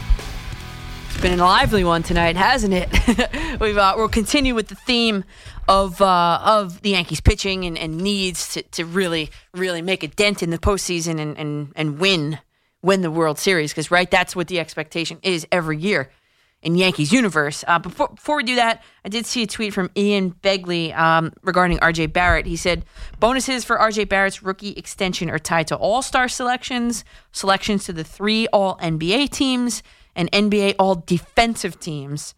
Ian Begley tweeted, sources confirm Barrett's extension is for 4 years and worth up to $120 million, including those bonuses. So I love contracts that are laden with bonuses like that, including all defensive teams, because my stance on the NBA. I wish there was more defense in the NBA. So that's good. Good for him. Imagine Mitchell and Barrett on the same team here in New York. Playoffs, definitely, right? Maybe that's a topic for another day. Let's get back to pitching, because all of the calls here are about Yankees pitching. So in the order that you called, Marty in Westchester, you're up next here on The Fan. Yes, good morning, Danielle. How are you? Good. Yeah, something that Joe Torre said when he was a manager of the Yankees always resonated with me. He always said, you never have enough pitching. Mm-hmm. It goes back to spring training where you might have 7 or 8 starters. They always said, well, invariably, pitchers are going to get hurt during the regular season. Now, when the Yankees made this trade with St. Louis, I didn't like it from the get-go. This isn't a second guess, because you have pitchers on the rotation that were on a innings limit count, namely Severino, Cortez, Tyone. That's right. And for the Yankees to trade Montgomery, as one of the earlier callers said, he was a victim a lot of times of a lack of run support. I thought he was pitching well for this team. Yep. So, and also given the fact that they traded for a center fielder was going to be on a disabled list till the middle of September at the earliest. Right. So then, is this indicating a team that in an Aaron Judge potential walk year, like he might not be a Yankee next year? Is that indicative of a team who's trying to win it all? Like it's not. Actually, Marty, I was in Italy. I'll never forget. I was in Italy, and I got the notification in the airport. Actually, when we got to Rome, that the Yankees dealt Jordan Montgomery. I was like, this has got to be like fake news. Like what? What are they doing? They need pitching, and they're dealing a pitcher who you could tell has the guts to play in New York.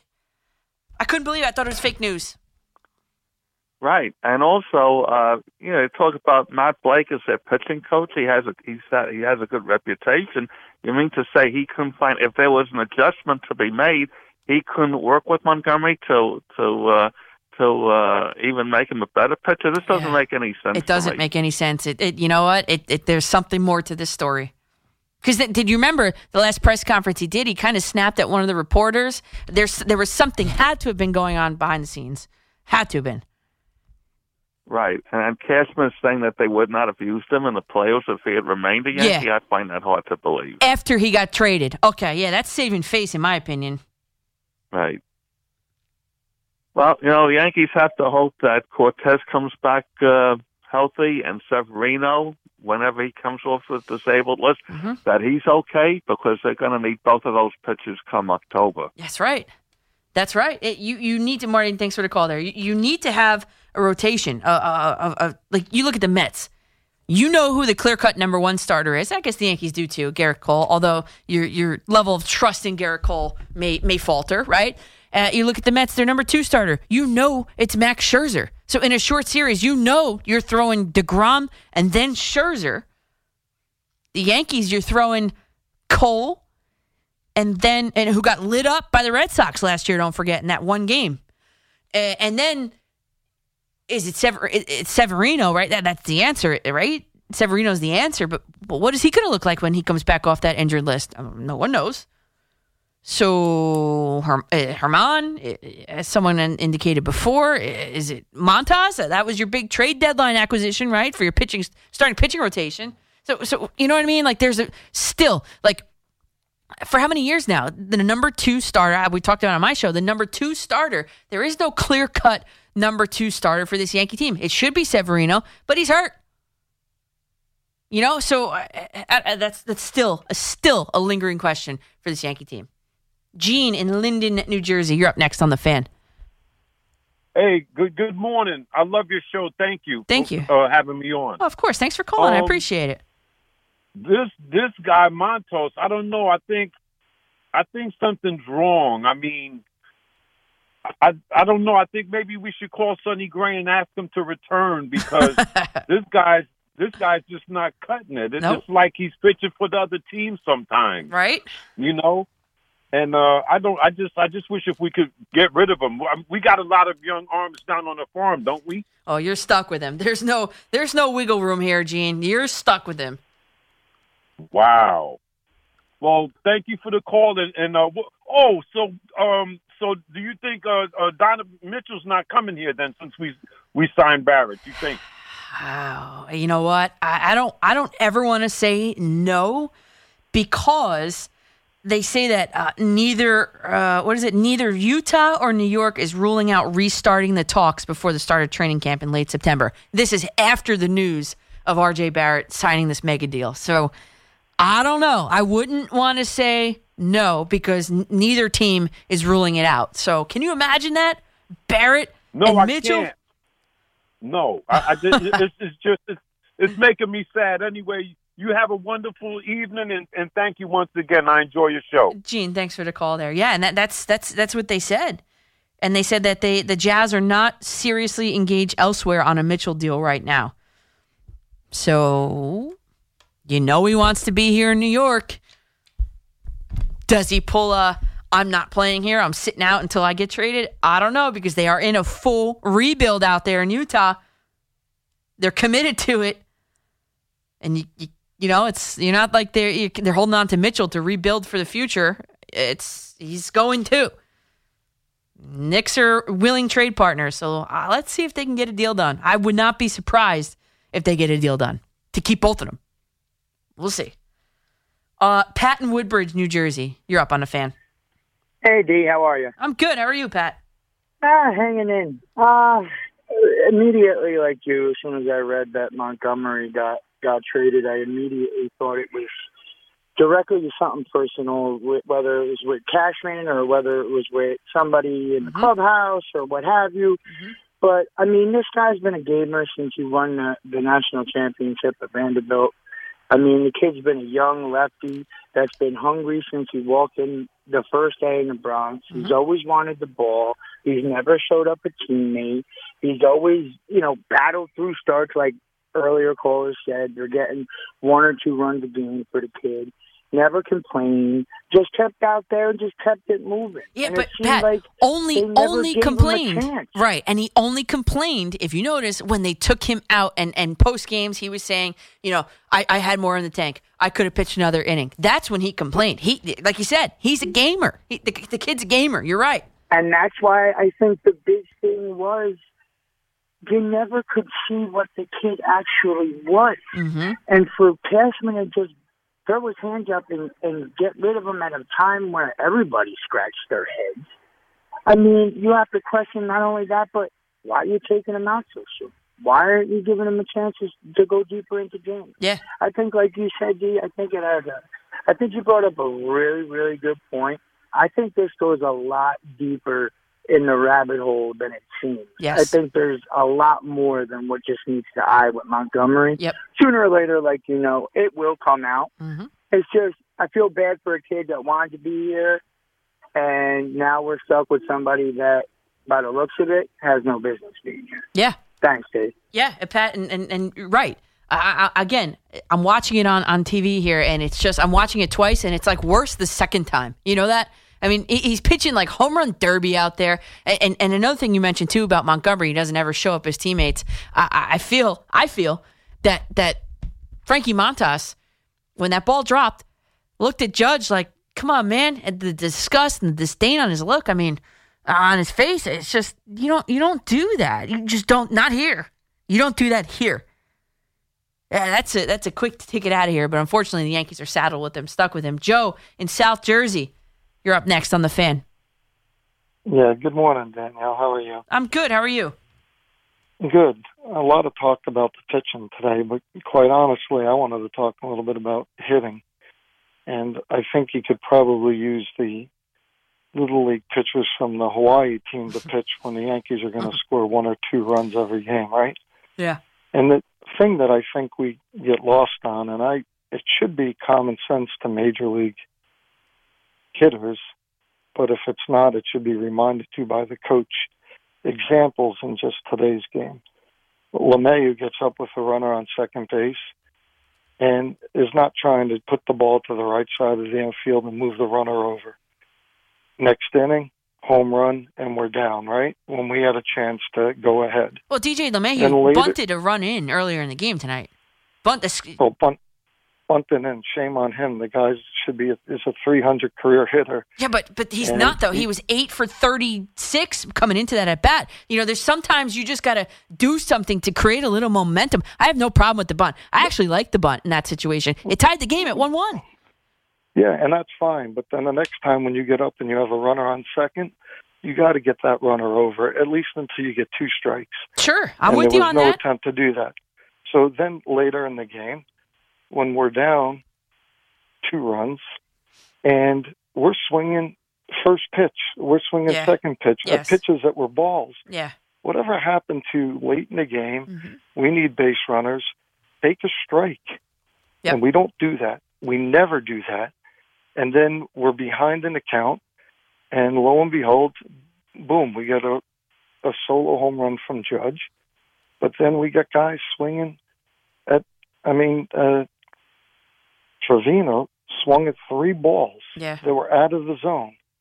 And so it doesn't matter if the pitchers hold the team to 2 runs or give up 5 runs. If you can't score 3, that's right. As Major League Baseball team, there's a lot more wrong with this team than just the pitching. And until we change our mentality on trying to move runners over and be more disciplined at the plate, we're going to have a really tough rest of the season. I know. That's just my opinion. Yeah, Joe, and how many times have we been talking about the same thing? The approach at the plate needs to change. For years on my show, we've been talking about that for years, and it hasn't ever changed. Everything I talked about today is stuff that's been going on 100 years in the game. It's just that part doesn't change. Analytics should not change the fact that you have to be disciplined at the plate. Yep. And I was listening on the radio on the way in, and you were clearly watching it.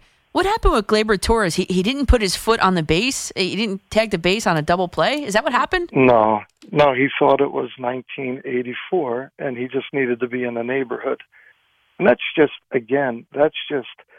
somebody that's just not 100% bought into this game. Also in the game today, he hit a ground ball, and I specifically watched to see if he was humping down the line. Mm-hmm. And no, he was not. And you know what? Anything can happen, right? The ball could be thrown away. That's right. It could be anything. bounced. Right. Booted, hit a rock, take a bounce. You don't know. Any of that. And I don't know, maybe it's just me. I used to watch Thurman Munson and Bobby Mercer and go down that path. Mm-hmm. You don't see that anymore. And again, if we're just going to keep waiting for the home run, then we're going to be watching most of the playoffs this year.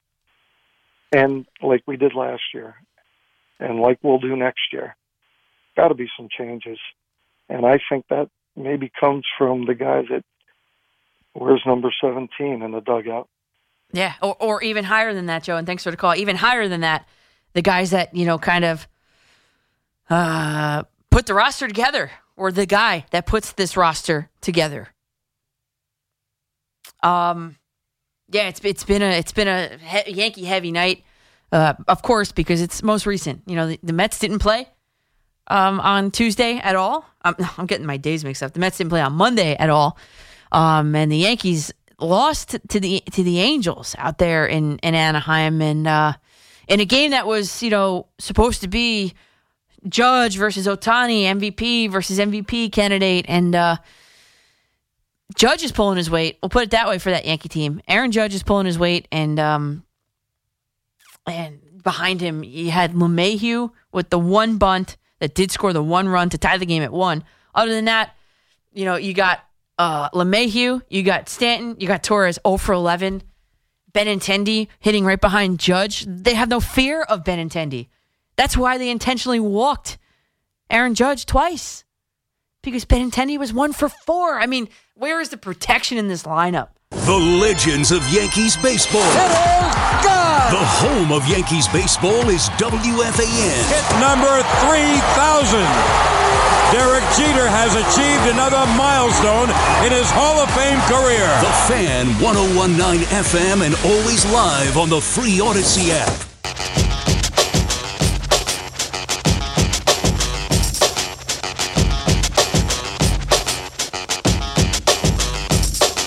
Welcome back to McCartan After Midnight here on The Fan in New York City. We're just getting cooking here, everybody, right?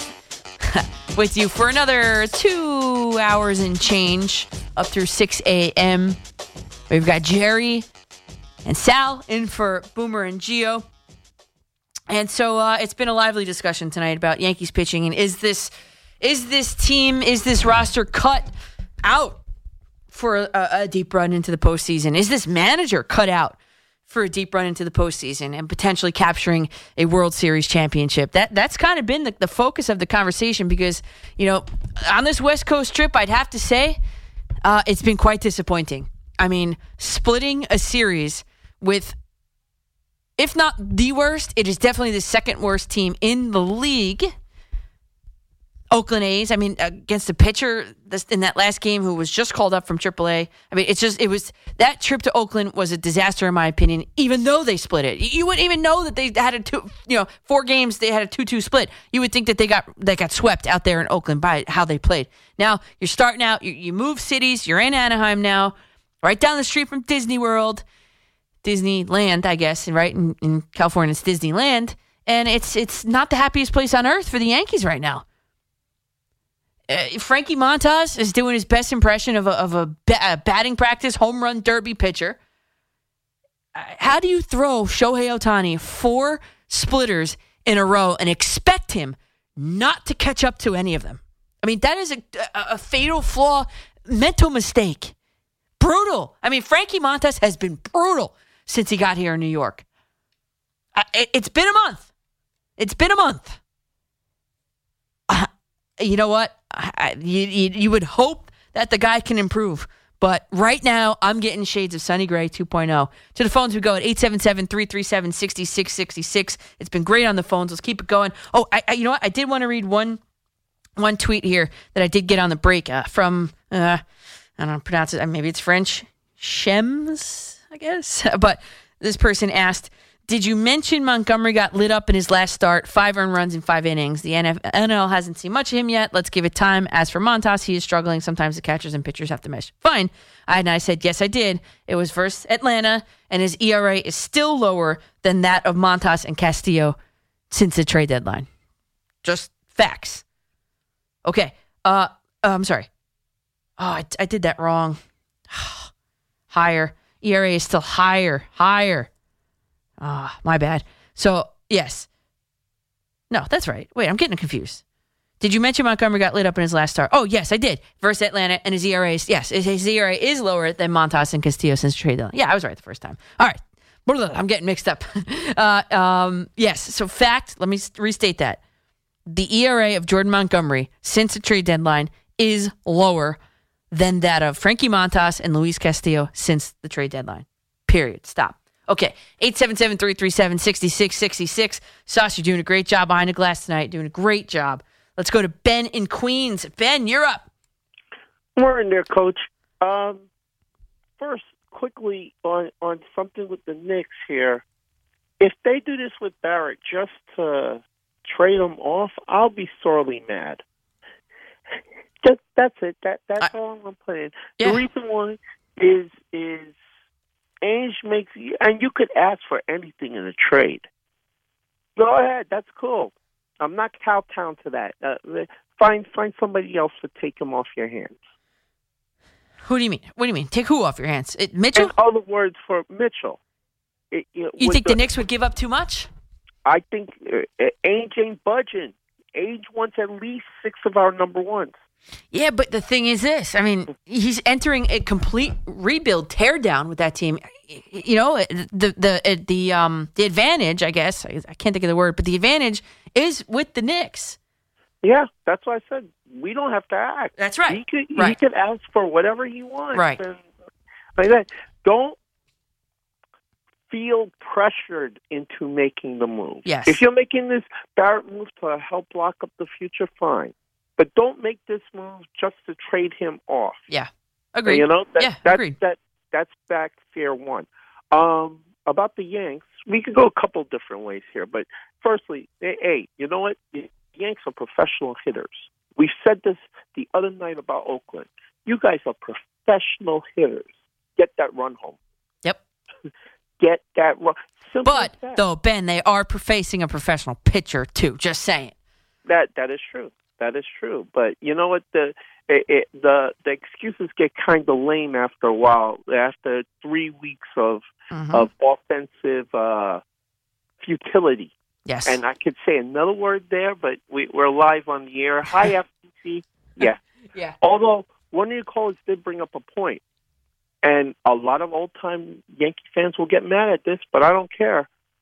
If Luis Castillo isn't a Yankee because he doesn't fit the Yankee way, and you wanted him to cut his hair or do all sorts of stuff, then why the heck is Aroldis Chapman still on this team with a tattoo? Well, the tattoos weren't stipulated by the Steinbrenners. I don't believe in, George Steinbrenner. I don't think.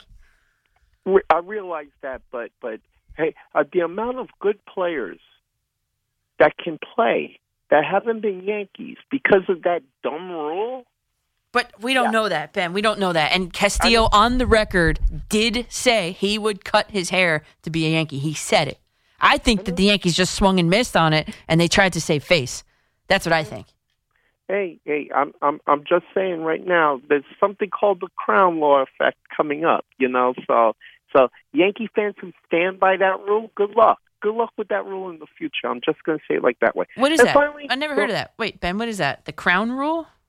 The Crown Rule is a law that's going to be that you cannot deny employment to a person because of their hair. So if they have braids, if their hair is long, purple. Exactly. You cannot just deny employment because of that. Oh, interesting. I didn't know that. So I could see that being a future stumbling block for the Yankees because let's face it, a lot of the better players now are coming from the Latin American stuff, and they love their hair. All right. Well, that's not okay. I get it. Sure. All right. Next. So, and what I said we were going to talk about briefly, folks. ESPN did a great article about Sauce Gardner for the Jets. And I found it quite interesting, and I posed to Coach this, how much confidence is too much confidence? Yeah. Tell him what the article said. What adjectives did he use again? He said essentially that he sees a little of Landry in the Rams in him. And I read that like, wait. Shouldn't that be the other way around? I play a little bit like Landry. This kid is Deion Sanders type confident. I mean, look at the necklace and the whole thing and the ice. And yes, Deion Sanders. I kind of like that comparison. Yeah. Yeah. And Salah's made him the number one. I'm like, okay, kid, that's fine. The thing in the article that tempered my trepidation that I expressed to you before is, you know what? He's putting in the work in the film room. Yeah. He's studying up. So that makes me think he's got a bit of Revis in there, too. Yeah, so, Ben, and that's something that when he was coming out of the draft, I questioned it, too. I questioned the attitude. I questioned the swagger, if you will. If you can't, that would be a gigantic bust in this market if you can't back it up. So I think he is backing it up, honestly, from everybody I talk to. Hey, it's going to be an interesting watch during the year because I could easily see, again, old-time Jet fans going, what is this kid doing here that if he gets burned right away? Right. But if he locks people up like Revis, that would be interesting to watch. Coach, once again, thank you for the time. And again, I hope I gave you a few nuggets to think about. Yeah, definitely. I didn't know about that Crown Rule coming. In fact, I'm gonna look that up. Yeah, like I said, future. Yeah, Ben, thanks for the call. And no thank you. And I don't know if you guys saw with Buffalo Wild Wings, I think it is, Sauce Gardner has a sauce partnership, limited time. It's called the Sauce. Can't make it up. And it's at limited time with Buffalo Wild Wings. I'm going to try it. I think I'm going to try it. I'm interested. Yeah. And by the way, in the article that Ben was just referencing, the headline is, New York Jets Sauce Gardner calls himself a different rookie, plans to dominate. Well, I hope he's right. I hope he's right. You interested?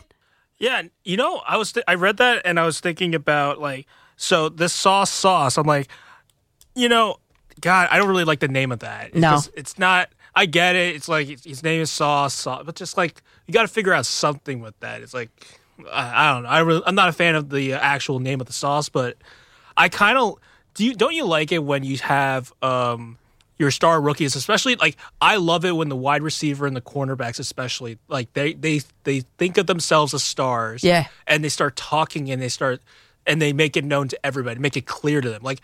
Look, as a Seahawks fan, I grew up with this with Richard Sherman as my cornerback, and that was awesome.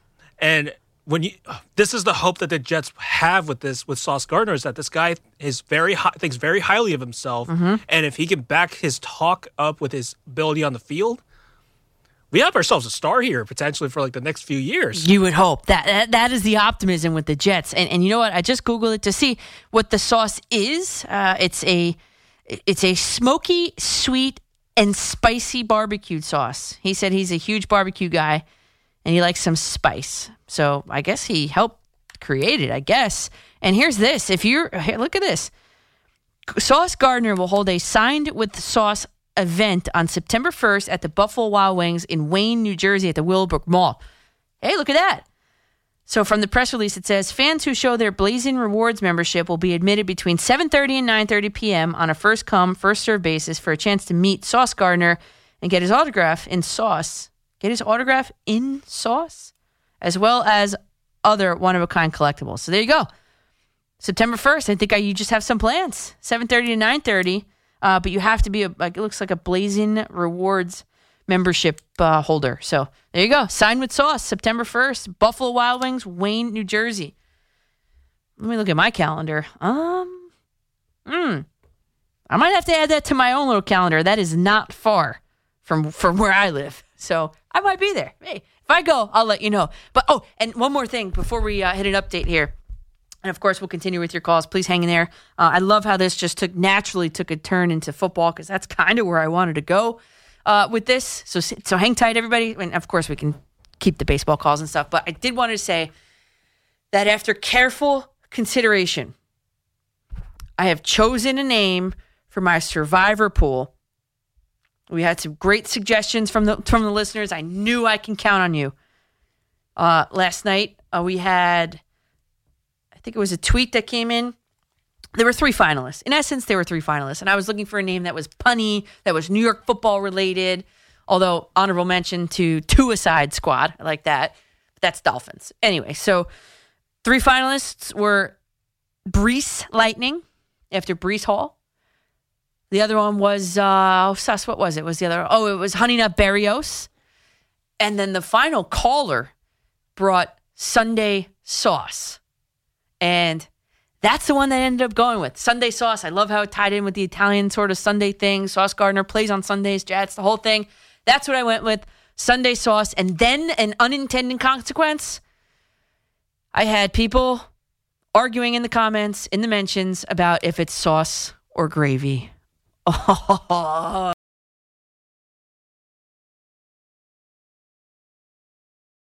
Your teams, your station. Call the Fan at 877-337-6666. Powered by Superbook. Better odds and favorable prices.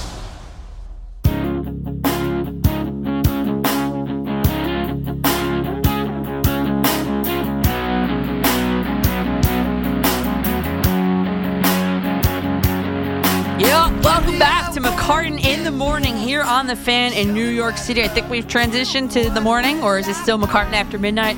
Whatever it is. I am Danielle McCartan with you till 6 a.m., 2 more hours here. It's been a fun night. And maybe just my calendar just got something added to it. It's like I don't have enough time to live and breathe.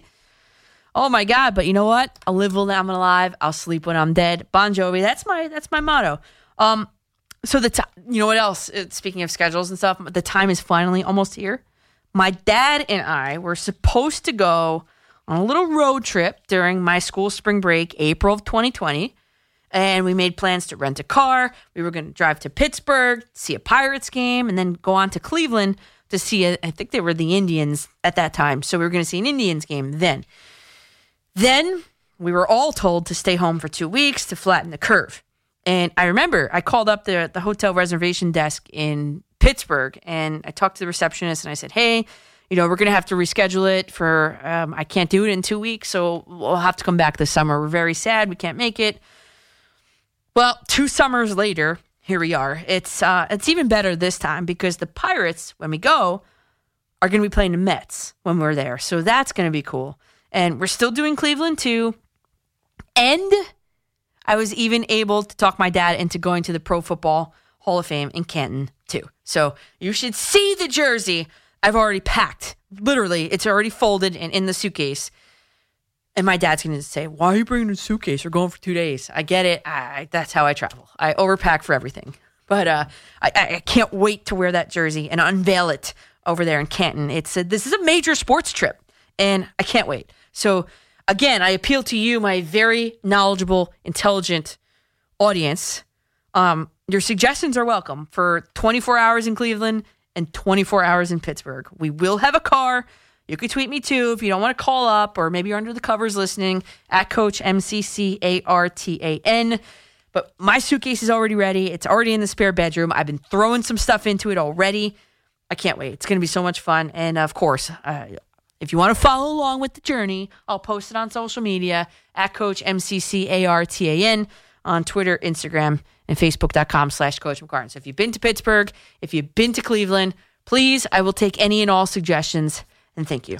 Okay, in the order that you called, that's how we operate here. Okay, I used to be a caller to the Fan. I used to hate waiting on hold forever. So I like to not let you guys wait for, I do my best. You know what I mean? Okay, in the order that you called, Eric in Ronkonkoma. You're up next here on the Fan. Eric, go ahead. Hey, Danielle, good morning. I love a good barbecue sauce, but, I mean, that just sounds lazy to me, just saying sauce. I'm sorry. But, I'll just be more impressed if he plays well for the team. That's all I really care about. Yes. I'll indulge in the sauce some other time. But, look, as far as the Yankees are concerned, now I said to Sal last week after the Mets lost both games to the Yankees, it felt like that it took away. I was so disappointed, not because they lost to the Yankees, but it felt like the Mets really didn't play well either in those games, and it felt like it took away from that huge comeback game against the Phillies from that Sunday that they had. So I'm wondering. I mean, you have to really kind of say that. They just came off of a 5-game winning streak. It's got to feel very deflating these last 3 games against the West Coast teams, given how everyone seemed to think that they were back. I know it's still a few games left on the trip, but it's got to be disappointing. Just given how it started so far. Yeah, well, I mean, the Mets. You're talking Mets, right? No, the Yankees. Okay. I'm talking about the Yankees. Yeah, because I was going to say, be deflating. Right. Yeah, with the 3 games now lost. And splitting with Oakland, they're one of the worst teams in the league. You've already dropped the first of 3 against the Angels, who are not much better. Completely deflating. Yes, for this Yankees team, I mean, this lineup has been quite quiet. Except for tonight, 2 home runs. But I mean, it's just been brutal. It's just been brutal. Yeah. Now, as far as the whole pitching thing, look, I've always been a big, believer, in known quantity, and Montgomery was a known quantity on the team. I mean, I agree with what you're saying as far as them saying that they weren't planning on using them in the postseason. I mean, which I think is ridiculous because he had been pitching pretty well this year, quite honestly, up to that point. And despite the no-run support. Right. And look, I mean, us Met fans are very familiar with no-run support. Yeah, and so is Jacob deGrom. Exactly, right.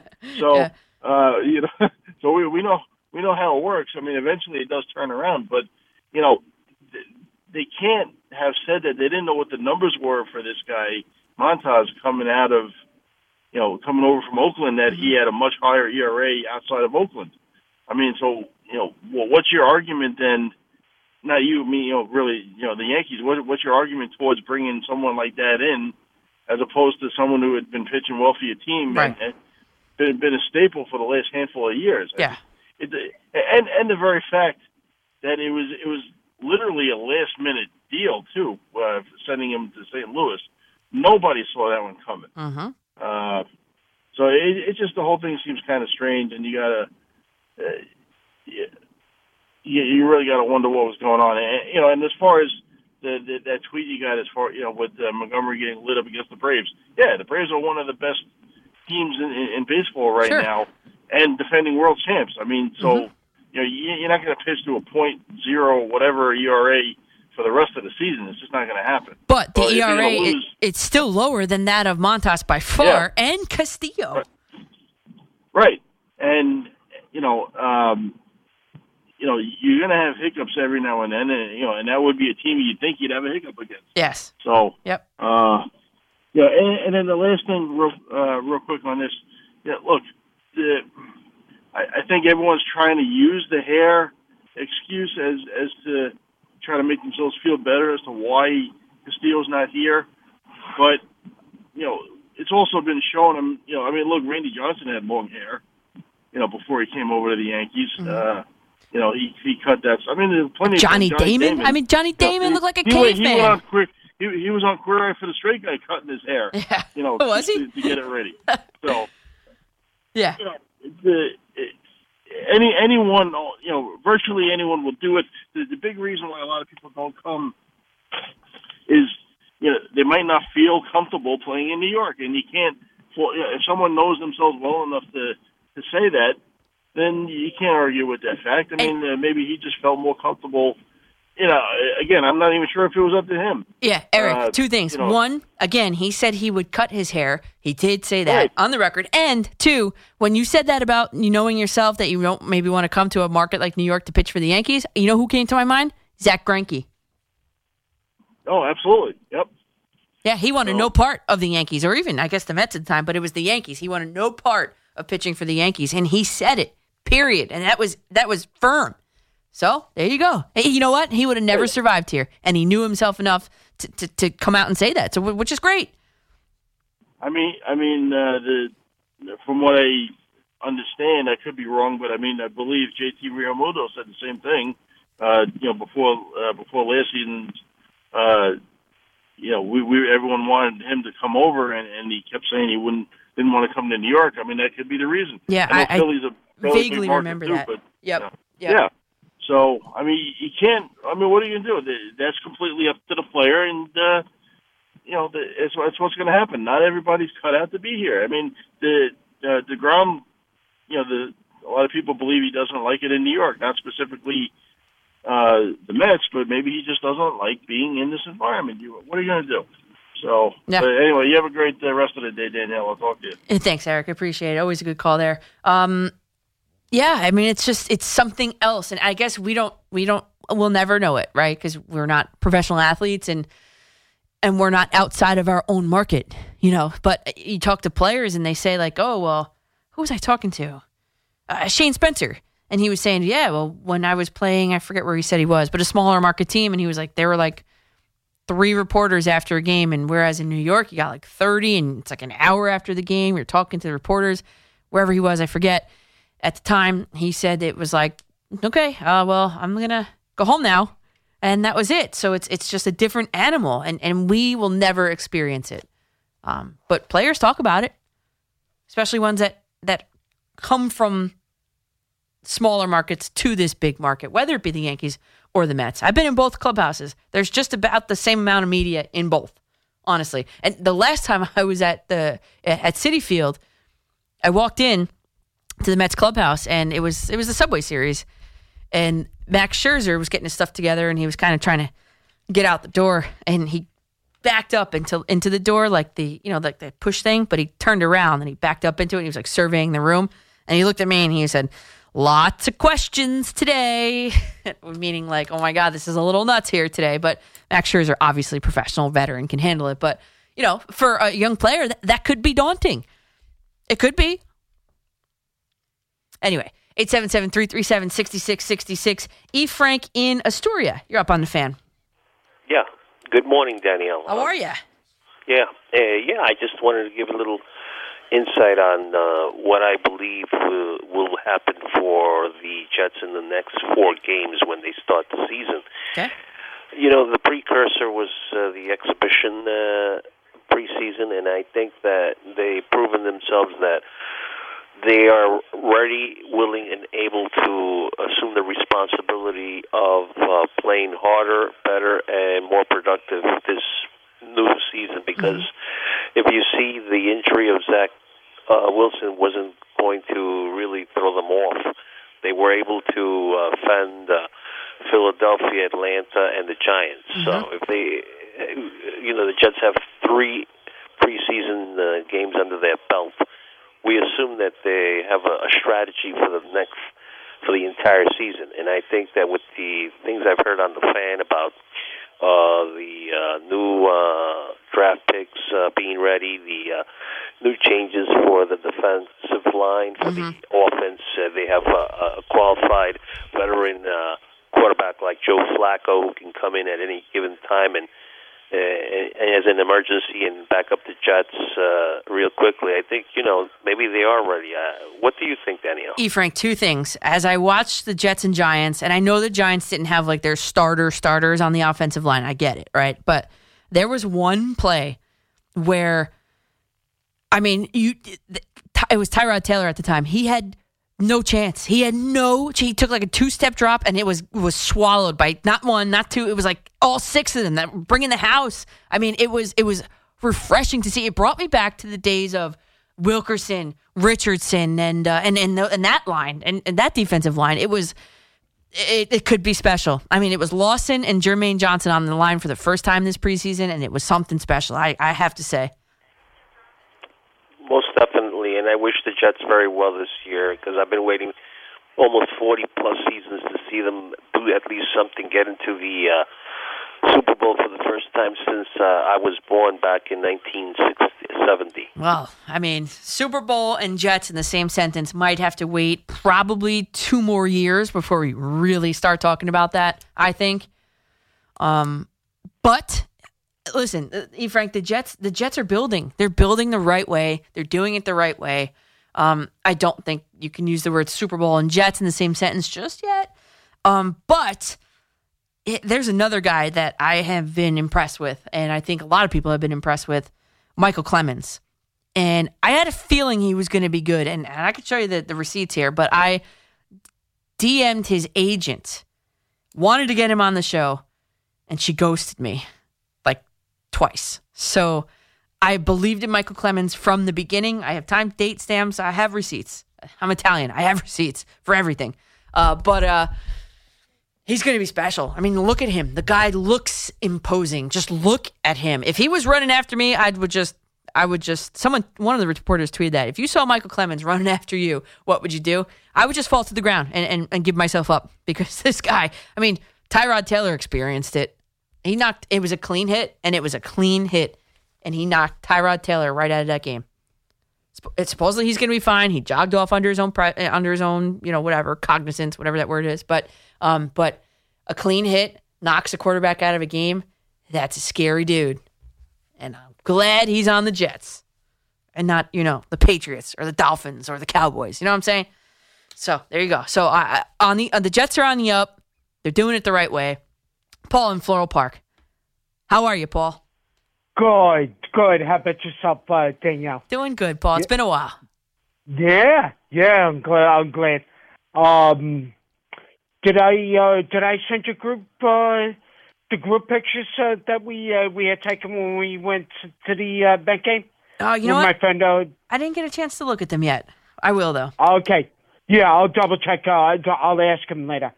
Yeah. So we had a great time at the Met game. To that time, that was August 4th. Oh, August 4th. Those guys are crazy. Okay. Yeah. The Jets, they looked good yesterday. That was a great game yesterday. Yeah, the boys are ready. So we're ready to go for the new season. Yep, good standard football hits. That's the way the game of football is supposed to be played. And what we saw in yesterday's game. Yeah, and you're talking the Jets. Oh yeah. The Jets look surprisingly good. I mean, surprisingly good. Right. And Sauce Gardner has not even been really put to the test. Like people are they're just avoiding his side of the field, which is like shades of Darrelle Revis. And I don't know. I never like to buy into the hype train on a lot of guys. I like to cautiously optimistic, but I'm actually excited to see what Sauce Gardner can do. I wasn't buying it right out of college. Right. Yeah, I would love to see him too. Yeah. Wilson, Zach Wilson, he's got to bulk up. He looks like he still needs to get in the weight room. Continue to lift weights. You know what? I don't know because the knee injury, and I'm not a doctor, but I'm wondering if any of the extra added weight it was non-contact. Yeah. I'm wondering. Yeah. I don't know. That's right. Yeah, it seemed like the same thing that happened to OBJ in the Super Bowl. It was like a ghost injury, right? Yep. Yeah. Unfortunately, the turf. But glad to see Carl Lawson. And look, because he's got to stay healthy. The offensive line's got to stay healthy. I still say they're going to win. They're going to win 8 games. Yeah, they should be okay. The Jets. They'll be much better. 8 games. Yeah. Let me take a look at that schedule. Jets. Yeah. And the Giants got a lot of work to do, but they should win 5 games. the kid that went to Georgia. Did he make the roster with the Colts? Rigolo Blankenship, the former kicker at Georgia. Ooh, I don't know. Right. Yeah, I don't know. I have to wait and see. I'll look it up on the internet. Yeah. I mean, he was a decent kicker, but I saw him miss a lot of chip shot field goals back about 3 or 4 years ago. 2018 when Jake Fromm was still at Georgia. Mm-hmm. Yeah, of course, Georgia an SEC title game shot down in Jacksonville against the Gators. Yeah, but he wears the rec specs. But yeah, I mean, I think he'll make it. But Jake Fromm is done. Yeah, that experiment is over. Unfortunately, yeah, that poor kid. Yeah, but I know. the Yankees. Frankie Montas, he looks a mere tragedy. I mean, I don't know if it's his pitch command or his proper location. Yeah. Velocity. I mean, it's still awful. It's not good. Yeah. Andrew Benintendi, he's Jekyll and Hyde, and Yep. yeah. But you know what it is, Paul, and thanks for the call there, Paul. It's also, and I'm not sticking up for any of the players, but when you're the Mets and you show up to the ballpark and you know you're Brandon Nimmo and you're hitting first, you're Starling Marte, you're hitting second, et cetera, et cetera. It's a comfort thing. It's a confidence thing. Yankees, they're jerking around the order up and down, this and that. It's a little much. And as far as the Jets, real quick before I hit the break here, I see 1, 2, 3, 4, 5, 6, maybe 7 wins for the Jets this year. They'll steal one maybe from, I don't know. But 7 wins, I think you're really happy if you're a Jet fan. 7 wins. And speaking of, I love this natural transition to football because Joe Flacco, Zach Wilson. If Zach Wilson, get your GM hat on here, get your coaching hat on. If Zach Wilson is ready to go in week 1, still yet to be determined, he should play. But the team is going to run into a little bit of a conundrum if Flacco, who looked great against the Giants, mostly second-string defense, but if Flacco gets a start in week 1, beats his former team, the Ravens, which the Jets are not supposed to beat, and then what? Who gets the start in week 2 if they're both able to quarterback the Jets? The Bronx Bombers. It is high. It is far. It is gone. The home of Yankees baseball is WFAN. Yankees win. The Yankees win. The Fan on 101.9 FM and always live on the free Odyssey app.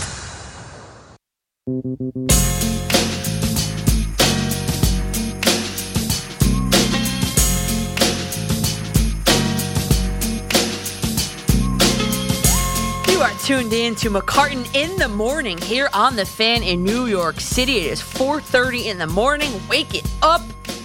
Or are you a night owl? Or are you an early bird getting the worm? Some of my friends texted me around 5 o'clock yesterday. They were like, hey, we're on our way to the gym. Tuned in. Great. Good for you. So I'm always curious what you're doing, whatever time you're tuned in. So what are you doing? You going to the airport, coming home from the airport? That's usually like this time of day. I don't know. I just, you know what, whatever it is that you're doing, I appreciate you tuning in. I appreciate the tweets that are coming in, the phone calls that are coming in as well. And it's been a Yankee heavy night. I think just because the Mets haven't played or didn't play yesterday on Monday, the Mets did not play. So therefore, there's not a lot of Mets calls coming in, but which is fine. I mean, whatever. This is the sports show that encompasses all of New York sports. This is not any one team. You know what I'm saying? This is whatever you want to talk about, as long as it's related to New York sports. Give me a call, 877-337-6666. I just introduced Jets, so we'll do that for a sec. I see a Yankee call on hold. That's fine. Hang there. I'll get to you. No problem.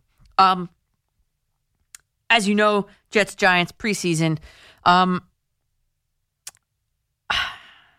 do I say this? I think the Jets are going to have a little bit of a problem on their hands if I don't think Zach Wilson's the week 1 starter. I think the timeline for him to come back from the meniscus injury, it's kind of, for week one at least, it's iffy at best, I would say. And then I think long term, it would obviously be in the Jets' best interest to be 100% sure that he is 100%. No need to rush him back for week one. With that said, Flacco's the week one starter. Now, what if he, Flacco, and the Jets look really good? What if they beat the Ravens in week one? Then you got Zach Wilson ready to come back. Who starts at quarterback in week two? You just won a game with Flacco. Wilson's your future. Do you stick with the present or do you go with the future? In this scenario, for me, it's simple. You forget Flacco, I'm sorry, but you have to start Zach Wilson. You have to. A, he's supposed to be the future of this team. B, a guy like him in his second year, not a rookie anymore, he's going to get no better with his fanny nailed to the bench. He's got to play. And Flacco, I mean, he's pulled along a lot of the young players as best he could this last preseason game, probably week one, at practicing with the ones. But it's time for the offense to work with and, more importantly, grow with the quarterback of the future, Zach Wilson. I mean, if this means that the Jets are going to catch some L's in the meantime, they're going to lose some games, if they're going to go with Wilson over Flacco, then you know what? So be it. Nobody is expecting the Jets to make the playoffs this season. Nobody. Their coaching staff is not on the hot seat. Their GM is not on the hot seat. And this is just too easy. If Zach Wilson's ready, he starts. Simple. Case closed. Now tell me what you think at 877-337-6666. We're going to go with Frank in East Islip. You're up on the Fan. Good morning, Danielle. Great show. Thank you. Yeah, I'm a commuter. I commute in the morning. I always got the Fan on, listening to Sal, listening to JJ when he was on, you know, catch me through the morning on the commute. Cool. I love it. I love hearing. Where are you commuting to and from? East Islip to New York?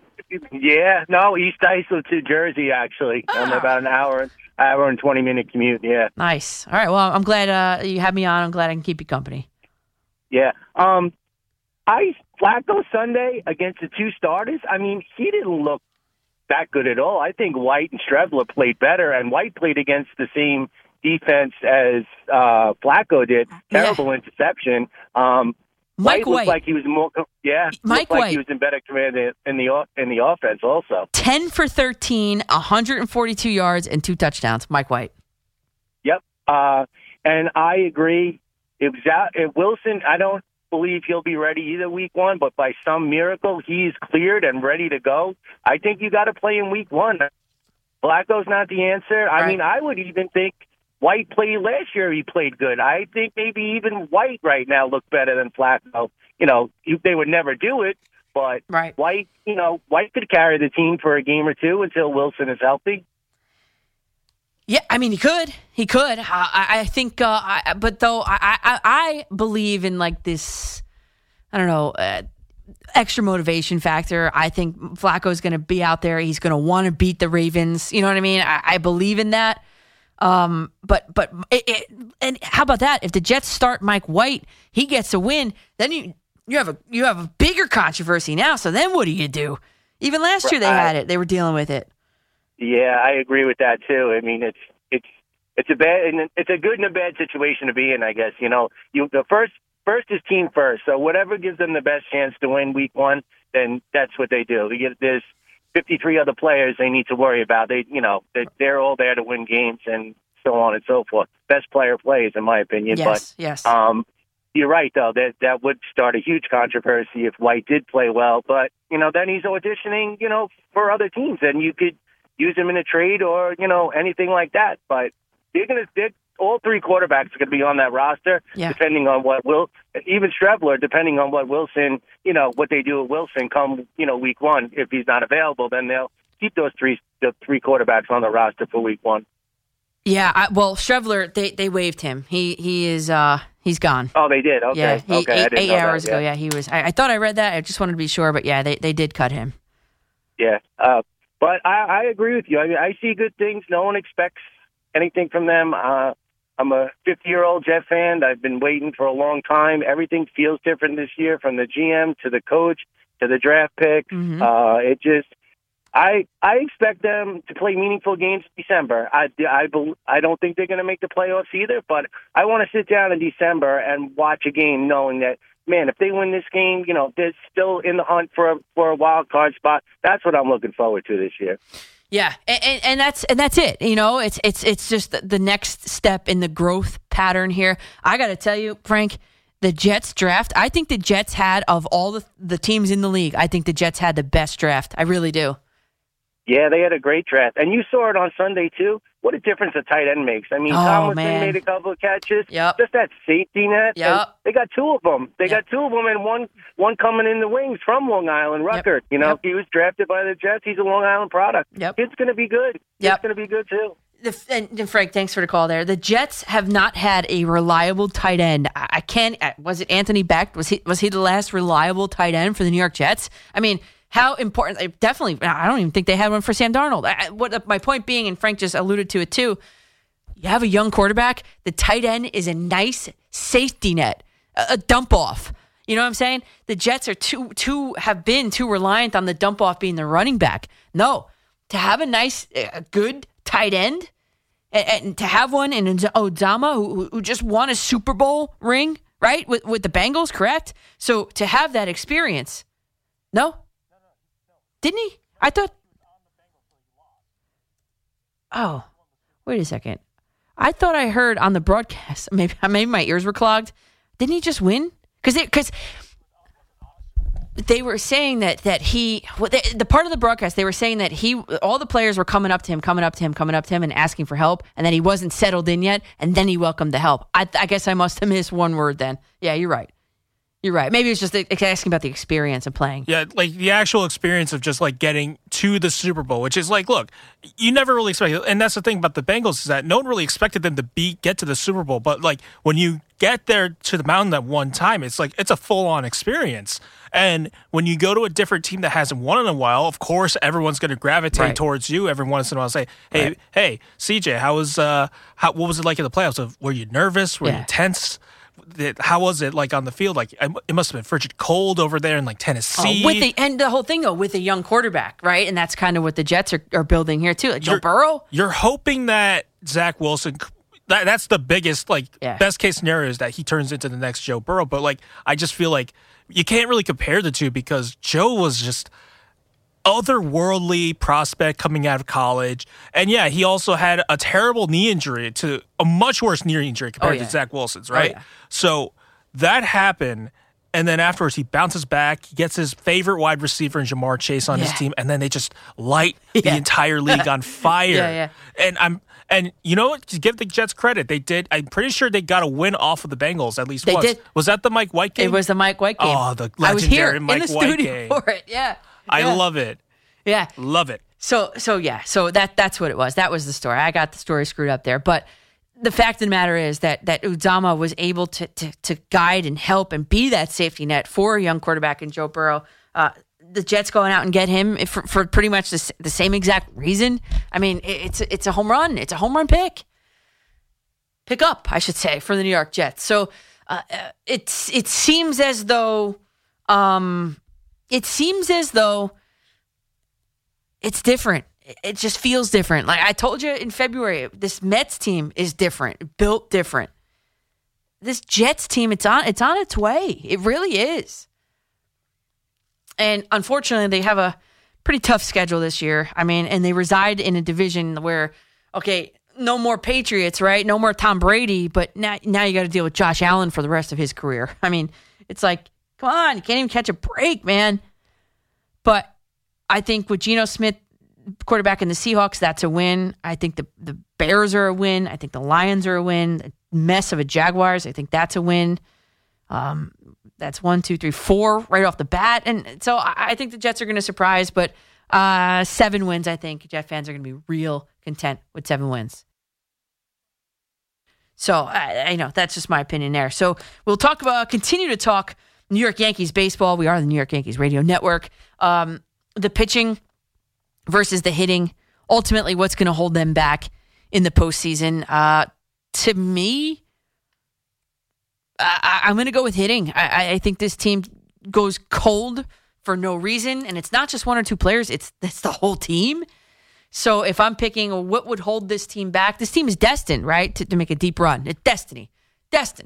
But what would be the factor that holds them back? Pitching or hitting? We'll take your call. I'm Danielle McCartan. We'll take your calls. Coming up next here on The Fan. Have something to say? We'll answer the phone.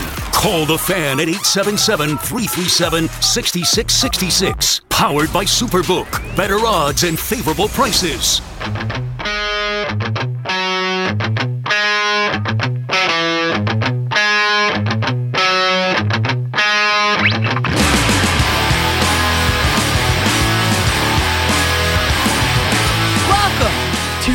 Welcome back to McCartan in the Morning here on The Fan in New York City. I am Danielle McCartan with you till 6 a.m. We got Jerry and Sal in for Boomer and Gio. There is no morning show, warm-up show. I am the warm-up show to the morning show. So thank you for tuning in, and you'll hear from Jerry and Sal beginning at 6 a.m. this morning. And again, it's been a Yankee-heavy show because the Yankees are coming off a big L to the Anaheim Angels, the Los Angeles Angels out there in Anaheim. Not the West Coast trip you want to see from the Yankees. They split 2 games, or 4-game series, 2-2 to the Oakland Athletics, who are really bad. I mean, it's not what you want to hear or see from this New York Yankees team that's in control of the AL East for now, 7 games ahead, but you split a series with the Oakland A's, who are, I'm just double checking, I want to be sure I get this right. Yeah, they have the second worst. Let me guess. Oh no, it has changed. They are the worst team. They have the worst winning percentage in all of baseball, including those 2 wins against the Yankees. The Oakland Athletics split a series with the Yankees. Then you look just one up in that division in the AL West, and you got the Angels. I mean, they're not too great either, despite having Ohtani and Trout. And it's not what you're looking for on this West Coast trip for the Yankees, if you're the Yankees right now. I mean, you're theoretically looking at, let me look at the schedule. I'm a visual person. I got to look at this. So you have 7 games on the West Coast before you go to Florida. So 7 games on the West Coast against 2 really bad teams. You're expecting to win all of them, right? But if not all of them, at least 5 to 6 of them. I mean, I guess the Yankees could salvage it with the two more wins. But that's only 4. I mean, that's not what you're looking for. And to blame, it's a combination. It's the bats, it's the pitching. It's a combination of both, and that's a scary combination, especially with the bats going so cold. So it's just out of the blue, boom, like they can't hit the ball. And I'm not talking about this, Aaron Judge had a home run, number 50, which is incredible. Rizzo had a home run, but that was negated, all that offense, mustering of the offense. DJ LeMahieu had a sacrifice bunt, a squeeze bunt, which I loved. I loved every second of it. Scored Isaiah Kiner-Falefa from third. It tied the game at 1. It was a safety squeeze. I loved everything about it. The guy's struggling. He's trying to get some momentum a little bit, create some momentum. So I loved it. But Frankie Montas, I think, is the biggest story coming out of that game. He was doing his best impression of a home run derby pitcher, and it was awful. It was horrible to watch. And not only was it horrible to watch, it was horrible to watch his body language on the mound and in the dugout. The ball falls in the triangle between the infielders, infield dirt, and the outfielders, and he's disgusted on the mound, and he's looking at Aaron Judge, disgusted. He's fixing his belt on wherever he was touching, and he was just disgusted. He had this look. Come on, man. It's just not a good look. And we had this whole discussion about should they have traded Jordan Montgomery. You look at Montgomery, Montas, and Castillo. Montgomery has the best ERA of the 3 of them, by a lot, especially over Montas, by a lot. So, you know what? It is what it is, right? So, 877-337-6666. The Yankees, they're in a little bit of trouble despite the lead. And Hal Steinbrenner being booed at that Paul O'Neill number retirement ceremony, jersey retirement ceremony, whatever you want to call it. I mean, Yankee fans know. Yankee fans are smart, and they know. They have an idea of what could potentially happen here. And Aaron Boone was just re-upped. There's no getting rid of Aaron Boone.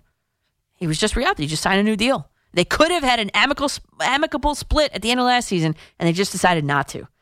So to the phones we go at 877-337-6666. Stuart in Brooklyn, you're up next here on The Fan. You took the words right out of my mouth. Oh, no, I'm sorry. But how are you, Danielle? I'm good. How are you? Disgusted, as you can very well see. Yeah. Danielle, what's wrong with them? I mean, you could have had a split from Boone last year, could have gotten another manager where everybody would have been happy with, because nobody, and I mean nobody I speak to likes Aaron Boone. And number two, Hal Steinbrenner, he should have been booed even louder. Booed even louder because he's not George. No, nobody was George. Nobody will ever be George. Right. Danielle, you know one thing. I was saying to everybody that I know, let's get Castillo. What's the deal? They could have gotten Castillo. So you give up a prospect. What are prospects until they reach the major leagues? Well, nothing. Well, the thing is, though, it was going to be a hefty thing. It was going to be Volpe and Peraza and Ken Waldichuk and another, and that's what the Mariners. That's the translation from what the Mariners gave up to what the Yankees would have had to give up. I heard Dominguez was also, they wanted Dominguez. Really? I heard Dominguez. Yeah. I didn't hear Peraza. I heard Volpe and Dominguez and somebody else. Well, what I mean is, like, they got the number 1 prospect, the number 3, the number 5, and then another unranked guy. So how that corresponds to what the Yankees system is, it's Volpe, it's Peraza, it's at the time Ken Waldichuk, and an unnamed. So I wouldn't do that deal. I would actually want to keep one of the 2 shortstops. That's what I would. But you could have thrown another prospect in that's up there. You could have done that, and they didn't have to trade Jordan Montgomery for what? I know. Harrison Bader, he's not even playing. Yep. What is the deal? And you know what? Cashman, he gets the money, but he doesn't spend it properly. What minor league pitchers have they developed in their system since he's been there? I can think of Severino, and that's about it. And I don't give Cashman credit for 98, 99, or 2000, because that was built by Stick Michael and Bob Watson. And Buck was there. Okay, I don't give them credit for that. I don't give the Cashman credit for that. No, you did. You added to what was already there, and that's fine. He's got to go too. Both of them. We need 2 new voices in the clubhouse and above. And Hal Steinbrenner, I have said this to someone else, and I'm going to say it to you. Sell the team, please. Just sell the team to someone that might care. You promised I think you remember this, Danielle. In 2008, the winter, when they got CC, AJ, and Tex. Yeah. He promised us that he was going to put a championship-worthy team on the field every year. Every year. He said that, and you do remember it, because I know you follow them. Did he not promise the fans a championship-quality team every year? I don't remember. He did. Okay. He did. I'm telling you, he did. And what have they done since 2009? Yeah. Nothing. Mm-hmm. And they scream about the Astros.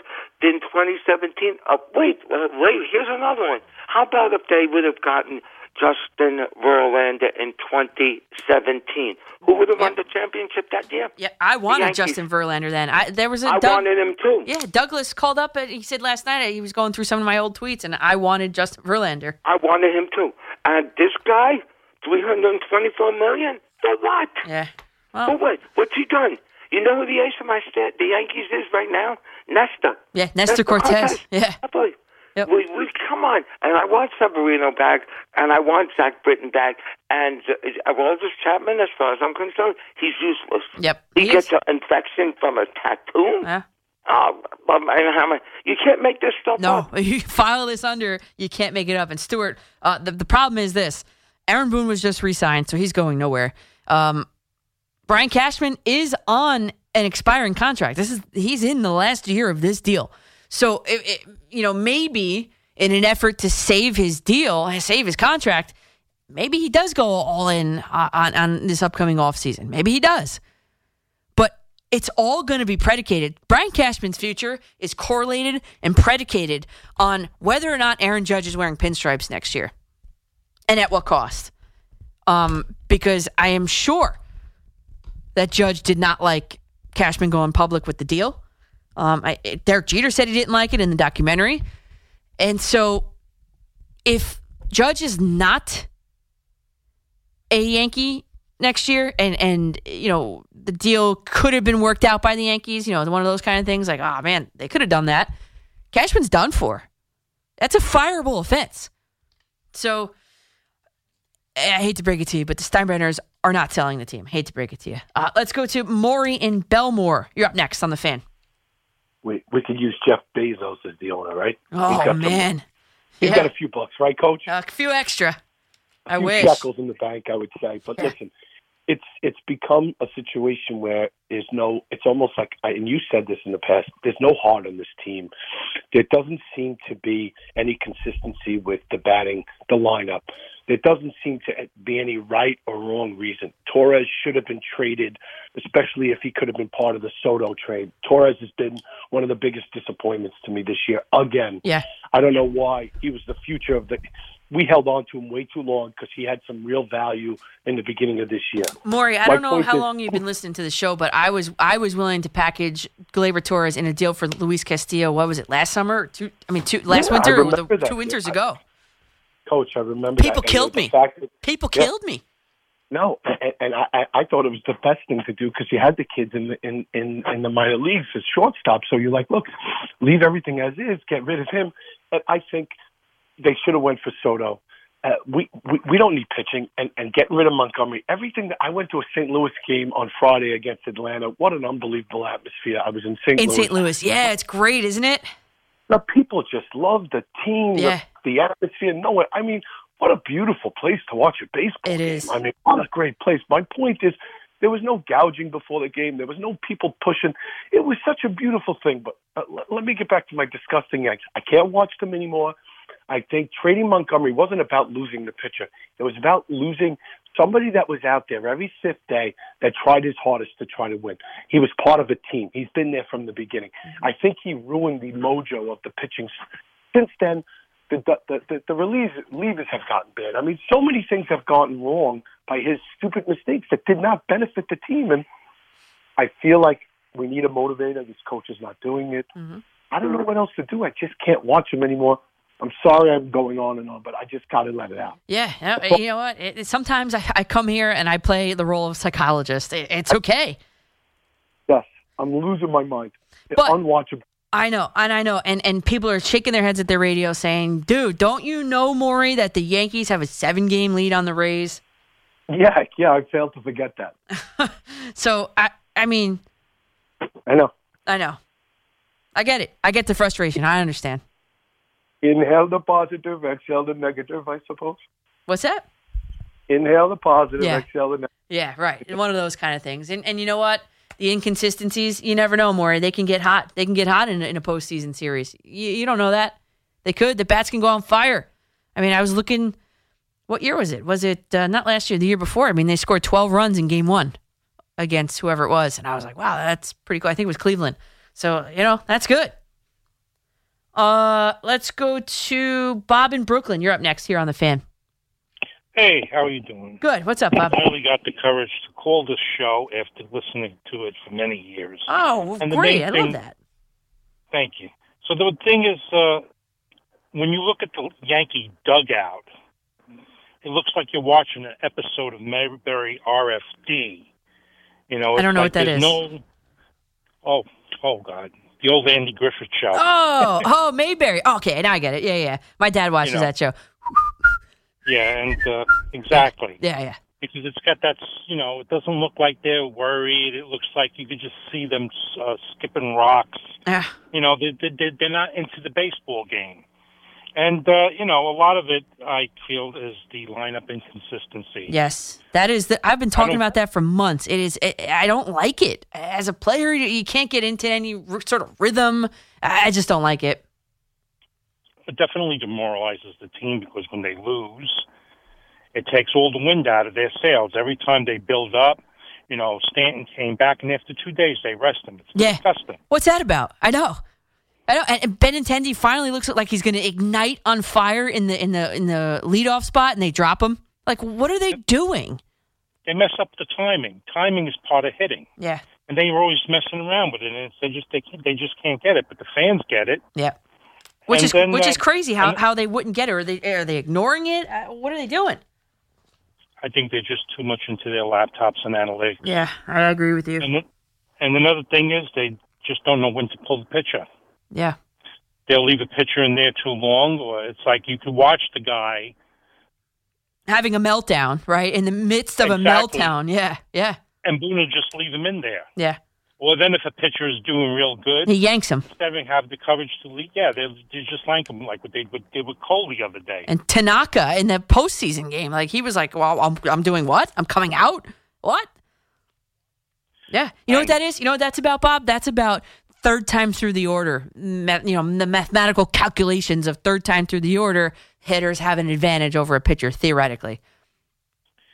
Yeah, well, I feel bad because I used to really like the Yankees and the tradition and the whole thing, but we will still have World Series in New York.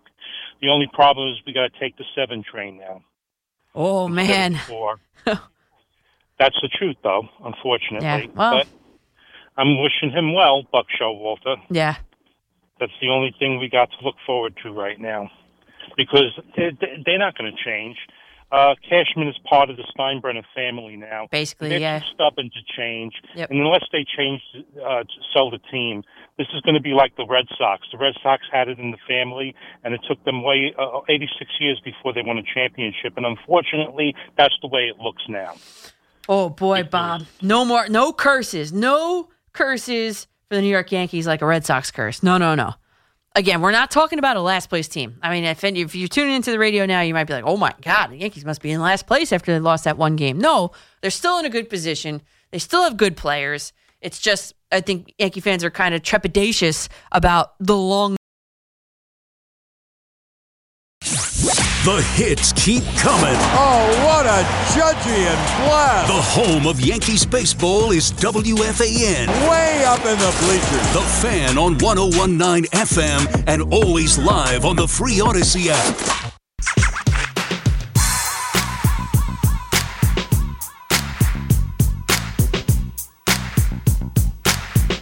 Bird-a-bop. Welcome back to McCartan in the Morning here on The Fan in New York City. My name is Danielle McCartan, at Coach McCartan on Twitter, Instagram, and Facebook.com/Coach McCartan, TAN at the end there. Man, oh man. Did you see that Major League Baseball has a major change to its master schedule for next season? Not this season, next season. All 30 teams will play each other for the first time ever. And I love it for 2 reasons. One, selfishly. As a person who loves to see baseball games in all of the stadiums, and this weekend I'm going to check off number 21 and 22 with my dad, Labor Day weekend. Selfishly, I actually love this because it gives me a chance to potentially see a meaningful game to me in a different stadium, like a Mets or a Yankee game elsewhere. I mean, we're going to Pittsburgh. We're going to see a Met game. I can tell you that I saw the Mets with my mom in Miami play the Marlins. I saw the Yankees play the Orioles when we went to Camden Yards, but when I went to St. Louis, we were just talking about St. Louis, I don't know who they were playing when I was there. I don't know. My latest one was the Cincinnati Reds. Who are they playing? I can't remember either. So that part I love. Okay? And then from a league standpoint, we talk all the time here about trying to grow the game of baseball, right? I'm a coach. I'm involved with kids and the whole thing, right? And so what's a way to grow the game of baseball? Well, you saw it. You saw it. It was a sellout in Anaheim. Anaheim, who is not known for its attendance figures by any means, sold out with the Yankees and Aaron Judge in town on a Monday night. You just don't see that. And I know it's still summertime, but you just don't see that. So from a league standpoint, I mean, think about this. Mike Trout, one of, if not the most talented players in the league, buried on the Los Angeles Angels. But that's a story for another day about him being buried. But Mike Trout, in the course of his 12-year career, I know, 12 years already, right? He's played in exactly, I guess it's now 1,377 games. Only 3 of them have been at Citi Field. 3. So next season, with this new schedule set up, he's going to double his total. He's going to have a 3-game series in Queens in August at Citi Field. Okay? That increases exposure and interest in the game. And the same thing with Aaron Judge. He's another face of Major League Baseball, whether you're a Yankee fan or not, right? So he's only played in 24 stadiums in his career. Not as long as Trout's, obviously. But the point being, if you want to grow the game, you got to market your stars.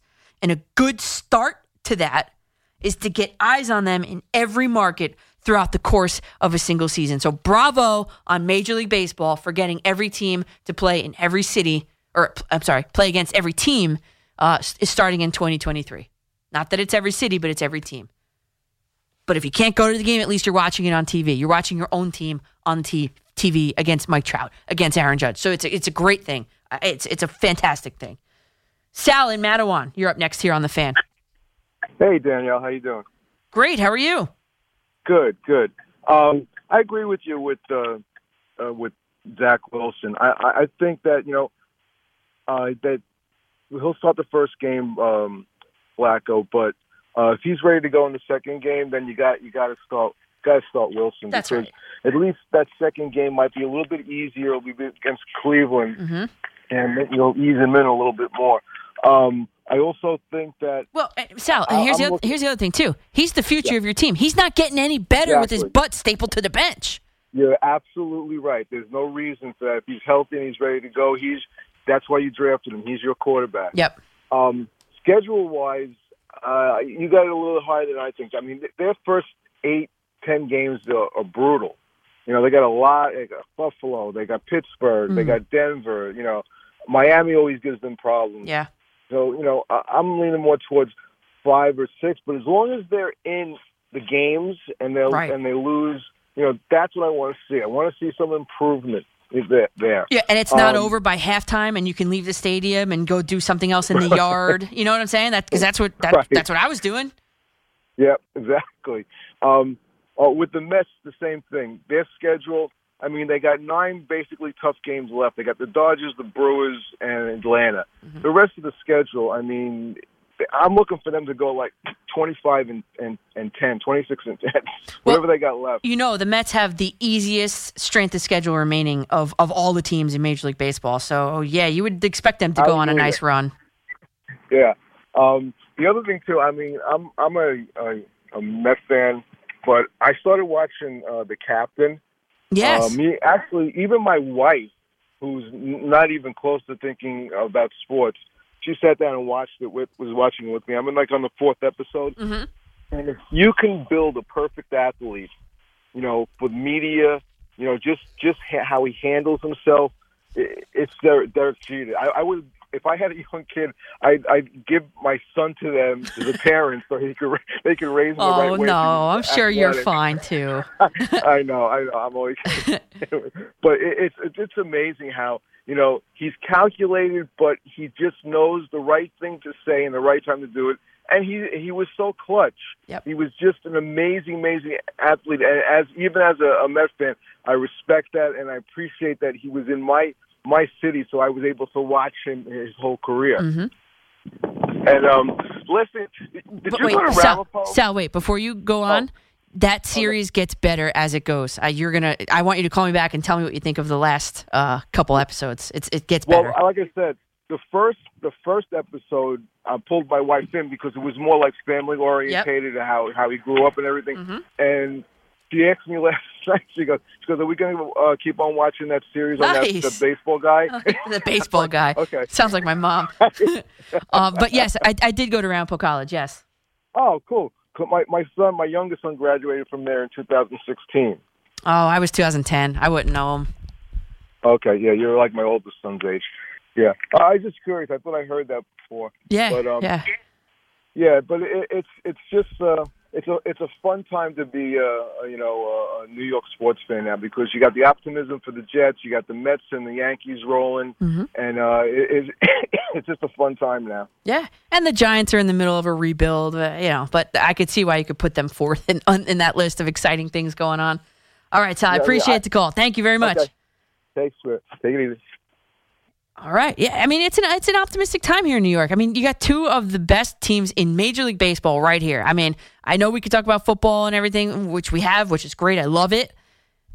I mean, this is essentially a baseball town, right? But I mean, just came off the Subway Series last week, Giants, Jets, MetLife Stadium. I know people that went. People were excited. People were interested in that. Although a lot of my friends that did go were gone by halftime, but that's okay. Sparky and Dobbs Ferry, you're up next here on The Fan. First of all, Coach, how's everything? Everything's good. Sparky, how are you? Okay. Now, as a Jets fan, even though it was only a preseason game, I like the message that Coach Salas sent to his players that at the end of the game, when he went for the touchdown instead of a game-tying field goal, just to give them the idea that he's not going to be afraid to take chances, and that team's not going to play scared. That's a great point. Yeah. I like that. Okay. Yeah. And one funny Jet point. Now, I've been to Baseball Hall of Fame in Cooperstown one time. Mm-hmm. At the souvenir shop, the first thing I bought was a Jet Super Bowl plaque. What? At the Baseball Hall of Fame? Coach, now, I was in 8th grade when the Jets won the Super Bowl, and I saw this plaque, and I'm looking at it right now. It's just reminding me that I really saw it happen. You might never see it again, Sparky. None of us might. Well, I understand, seriously, what Red Sox fans went through.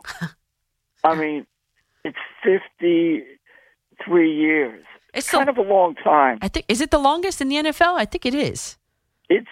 Put it this way, it's kind of long. It's a generation. It's a generation. Coach, I was in 8th grade. Yeah. I mean, gosh. Now, as far as the Yanks, I wish you were wrong about Frankie Montas, but you know what's frightening? He looks like Sonny Gray Part 2. That's right. Sonny Gray 2.0, Frankie Montas, as of right now, a month since the trade deadline, yes. And scary. And the thing, too, that you mentioned, which is true, the team takes on the personality of their coach or manager. Yep. And you are so right, because it seems like with the Yanks flat out show no sense of urgency. It's like it doesn't even seem to bother them that they're losing to these lousy teams. Yeah. Okay. I mean, we're going with what we see on TV and stuff. We're not in the clubhouse. We're, behind closed doors. You don't know, but yeah, you're right. It doesn't look. There's nobody like a Paul O'Neill, banging the water cooler. And I know I hated it when it happened, but Brett Gardner. I mean, there's no banging of the dugout, and I hated it. I'm not but there's no fire. It doesn't seem like there's any fire on that team, or will to win, or will to grind it out, or. It's like, okay, hunky dory. All right, well, we'll get him next time. And I believe, and that's what's been happening with Aaron Boone for a long time now, where he kind of just, I don't know, it just permeates from him. It's just this, we got it. We're in a good spot. We got it. I don't like that. And Coach, also, Mets fans should be happy, because I got to tell you something. Steve Cohen is making Steinbrenner look like a fool, because think about this. He is openly and adamantly saying in public he's going to do everything he can to bring back DeGrom. Yep. Okay? Have you heard anything from Steinbrenner in a positive manner about bringing Judge back? I know they tried very quietly right before the... But you know what? But yeah, right. But Coach, it should be emphatic. Yeah. Not like... I mean... This guy scares the heck out of me, because I'm going to tell you, I still think he's going to be with the Mets next year. There's a sneaking little suspicion, and thanks for the call there, Sparky. There's a sneaking little suspicion in the back of my mind that thinks the same. And, oh, man, I just was curious, and I just, kind of just pulled this up. I've got, we're calling Frankie Montas Sonny Gray 2.0. Man, oh man, you won't believe it, what I just found out. Stay right there. We'll talk about that. Is Frankie Montas Sonny Gray 2.0? Yeah, that and more. I'm Danielle McCartan with you till 6 a.m. here on The Fan. Whether you're first time, long time, or all the time, call The Fan at 877-337-6666. Powered by Superbook. Better odds and favorable prices.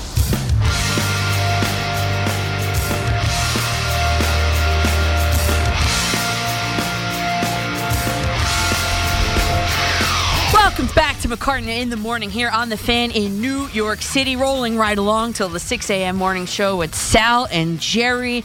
And the theme throughout the night has been, oh man, the takeaway from that Yankee game is Frankie Montas and how terrible, horrible, no good, very bad that he is, right? And I mentioned it before, and a lot of callers have echoed it, that he seems like he is Sonny Gray 2.0. Okay? Sonny Gray had a hard time coming here, etc. And ultimately did better elsewhere. So I looked at Frankie Montas now has 5 starts under his belt for the New York Yankees. So I pulled up Sonny Gray's first 5 starts. 1, 2, 3, 4, 5. Yeah, 5 starts for the New York Yankees. Lo and behold, Sonny Gray had a better first 5 games as a starting pitcher for the New York Yankees. Better than Frankie Montas. I mean, ERA, just easily comparable stats, right? The ERA for Sonny Gray through his first 5 with the Yankees, 2.7. Frankie Montas, including the game that just happened, ERA 7.01.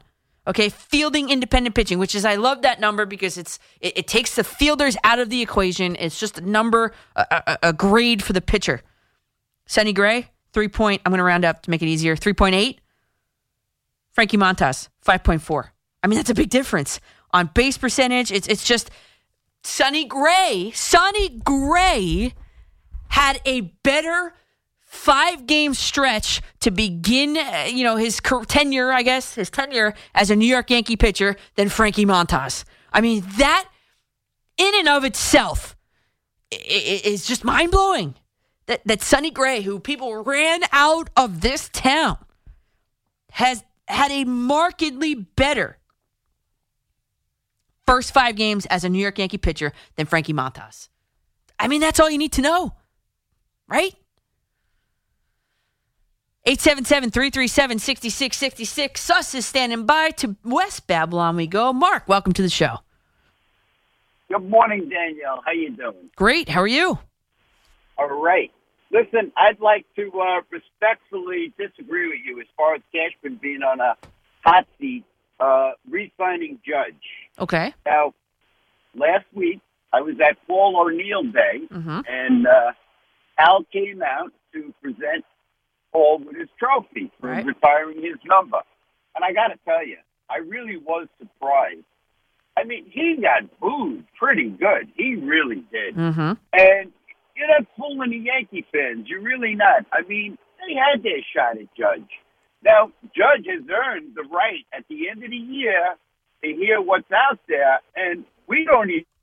Maybe he does want to go back to California. I mean, last night sure didn't hurt. I mean, that's probably him, not the Yankees. And if the Yankees don't reach him, they lose their centerpiece.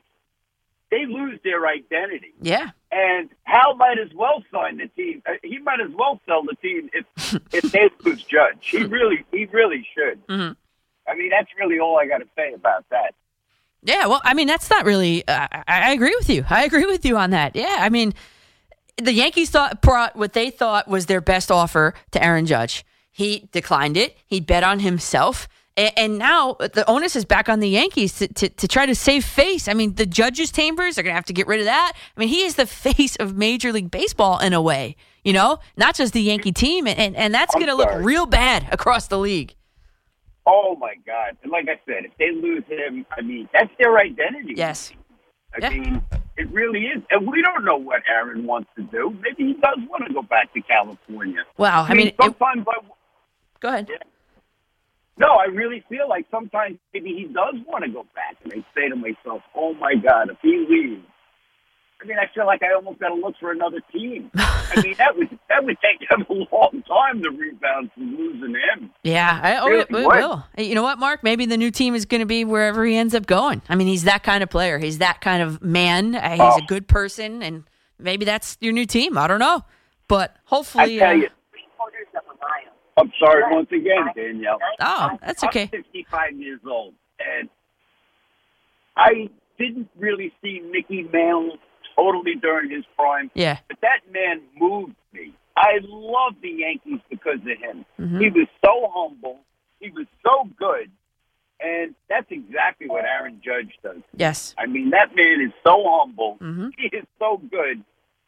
He's just incredible. Yep. He really is. Yes, he is, Mark, and you're right. You're right on target with that. I mean, the one story that and I'm not there every day. Like, I'm not in the clubhouse every day. But when I one of the times where I did go in earlier in the spring, it was spring break at school, so I was like, I'm not going to go anywhere. Let me go to Yankee Stadium, right? Dumont Little League had asked me to throw out the first pitch for their opening day ceremony. Glad to do it. I loved it. I used to be in the parade when I was that parade, you know. So I just was talking to Aaron Judge about it, and I had an idea as I was talking to him. I was like, hey, maybe in my speech that I have to give after I throw out the first pitch, you know, would I be able to like play a little message for the kids from you, Aaron Judge? He was like, yeah. And I was like, okay. So I kind of just held my phone up like to his mouth. We were in the clubhouse, and he's like looking at me. I was like, okay, like, yeah, go. He's like, hey, everybody, this is Aaron Judge. You know what? I have the message. Let me see if I can play it real quick. And of course, I mean, obviously this is not like a top secret because I played it for the entire Dumont Little League. I think I have it very hand. Here it is. Here's the message that Aaron Judge, I mean, he didn't have to do this, you know? Here's what Aaron Judge had to say to the Dumont Little Leaguers for their opening day. Hey guys, it's Aaron Judge here with the New York Yankees. Hope you guys are all excited for the big day. It's a fun day. Go out there, enjoy it. Listen to your coaches, and most importantly, have fun. All right, best of luck, everybody. I mean, how awesome! I mean, the kids went nuts. The kids actually went nuts. So, cool. Like, you can't let this guy go. You just can't if you're the Steinbrenners. He's beloved here. So, Aaron Judge, if you're listening, thank you. I haven't gotten a chance to say thank you to you for doing that, but, I mean, the kids went nuts. What if he goes to San Francisco? It's just, you're right. Aaron Judge is the identity of that team. You're right. To Pal Park we go. Frank, you're up on the fan. Frank. Hi, Danielle. How's everything going? Good. Hi. I thought I lost you there. What's going on? Yeah, I just wanted to make sure that, people might remember. I don't know if people remember this, but George Steinbrenner, I know they want to, like, they want to sanctify him and make him sound like he was a great owner. He was. Nobody can ever question his commitment to winning. Yeah. One of the best owners when it came to winning. Yeah. But he wasn't the saint that everyone makes him out to be, because sure. he was. I remember twice. I think he was suspended twice in baseball. Correct? I know of the one time. I don't know of a second time, but I definitely know once.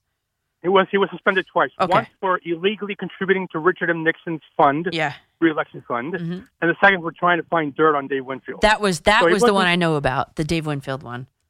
Yes, his first suspension was for illegally contributing to Richard M. Nixon's re-election fund. Okay. And I'm not really certain about that, but I do know that's what he was suspended for. But he wasn't always that great. Sure. I know nobody can question his commitment to winning, but he wasn't the great saint everyone makes him out to be. Yeah. That's a fair point. Yeah, sure. And it must have been really hard to work in that environment too, knowing that if you make one toenail out of line, you're fired, that couldn't have been good. Yeah. The turnover and all that. Sure. I don't know if it would work in today's society. I really don't. Well, I don't know. I mean, he did last until his retirement. I think he fell out of health, and I can't remember when his son took over, but he did last until the 2000s. So you got to give him credit for that. I know, but we're in 2022. That's 20 years ago. But he's not the same old Nixon out to be. He did have a shortcomings, but he was point well one taken. of the greatest owners. Okay, and the other thing I wanted to make mention of, I know everyone keeps mentioning the division. We're we're down to 7 games. Don't worry about the teams in our division. We can take on the Toronto Blue Jays. We can take on if we go, let's just say we make it to the wild card. We can take on those other teams. Sure. The one team we really should worry about is Houston. That's right. Yep. Frank, you nailed it. Yes. No one seems to keep that in mind. No, Frank, when I was making my prognostications for trade deadline, I was saying that. I was like, I don't care about any of the teams. The Blue Jays don't scare me. None of the other teams. This team, you need to look at this team and construct this team in a manner that's going to beat the Houston Astros. They are the one thing standing in the way. Exactly. Yes. Right now, Houston has the best record. If they win the best record in the American League, that's it. Game over. If they have the best record at the end of the season, the Yankees aren't doing anything. Because if it goes to 7 games, the 7 games in Houston, they got the advantage, and I'm giving it to them. That's it. Me Game too. over. Yep, game over. Right. And if you're a fan of the show and listener to the show, you know that was my mentality. People were like blasting me for it. Like, well, there's other teams involved. No. The Yankees are on a collision course with the Houston Astros in the ALCS. Collision course. Okay?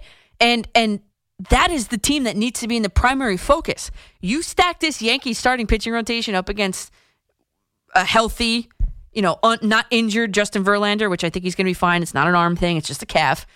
He'll be back. Advantage Houston. So, yes, you needed to look at this Yankee roster and say, what can I do to make this roster better to be able to beat the Houston Astros? And with Frankie Montas having a worse 5-game stretch than Sonny Gray in the first 5 starts, I'd venture to guess that they didn't do enough. Factually based, I looked at it. I don't know if you're just tuning in, but I did look at it. Frankie Montas is having a worse 5-game start with the New York Yankees than Sonny Gray did. In the easily comparable stats, of course. I'm live on the radio, All right, let's go to Clifton, New Jersey. Ed, you're up on the fan. Hey, good morning, Danielle. Great job as always. Thank you. And I also want to throw a shout out to the gentleman who answers the phone. He's very polite and very nice. Sus, Great. You got some love there, Sus. He's laughing. Huge Jet fan over here. Yeah. You brought up an excellent point a little while ago, which didn't even dawn on me. Zach Wilson and the injury, the fact that he bulked himself up. How much did that contribute to it? Yeah, I mean, I'm not a doctor. I don't know, but maybe it could have. Yeah. And but I have to respectfully disagree with you. I say, even if he says that he's ready to jump out of airplanes, I think you sit him the first week for a couple of reasons. Number one, it's the same knee that he injured last year. Number two, I think any time that you have a chance to have a rookie quarterback, a young quarterback like him, to be able to sit on the sidelines and watch a veteran do things without a controversy quarterback situation in the headlines, I think you take advantage of that. I mean, like you said, the Jets are probably not going to make the playoffs.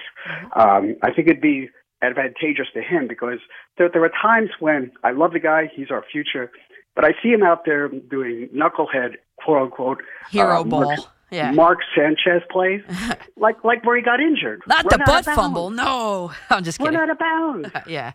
Yeah. I mean, and I just think that, and you look at the difference between him last year, before he got injured, and after. He got so much out of sitting wherever he was sitting in the stadium and watching what was going on. He was in the suites on Sunday. They showed that on TV. But you know what, though, Ed? The one thing I always say is, like, those things are running out of bounds, like knowing when to throw the ball away.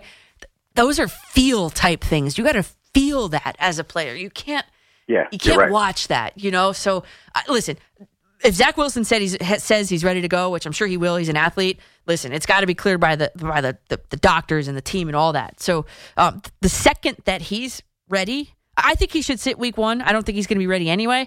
Sitting that week 1, making sure he's 100%. But if he's ready to go week 2, even if the Jets beat the Ravens, he has to play in week 2. And you make a good point. Against the Browns, it'll be a different story than playing the Ravens. Yeah. Yep. Yeah. Great. Well, thank you very much, and keep up the great work. Thanks, Ed. I love hearing you. Thank you. Appreciate that. Thank you. So that's how I feel about that. So there's only so much you can do, especially as a second-year quarterback, by watching. You have to do a lot by doing at this point. You studied the playbook, you watched this, that, practice, all that. Sometimes you just have to go. There's some things that you just have to feel. And if you're an athlete, played sports, you know exactly what I'm talking about. So we've talked some Jet stuff. I want to do one Giants thing because it's officially Tuesday, and it's officially roster cutdown day across the NFL. And allegedly, the Giants and Joe Schoen are, quote-unquote, open for business, and that comes right from the head coach. So there's another guy, Darius Slayton, reportedly on the chopping block. I think it's a mistake. Darius Slayton needs to be on this Giants roster week 1 and beyond.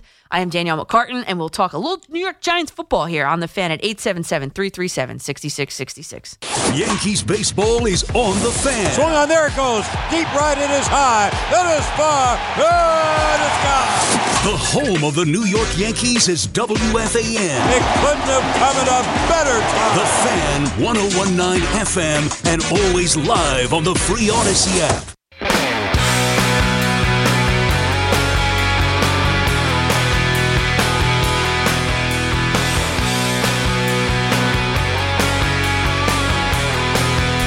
Welcome back to McCartan in the Morning here on The Fan in New York City. Good morning.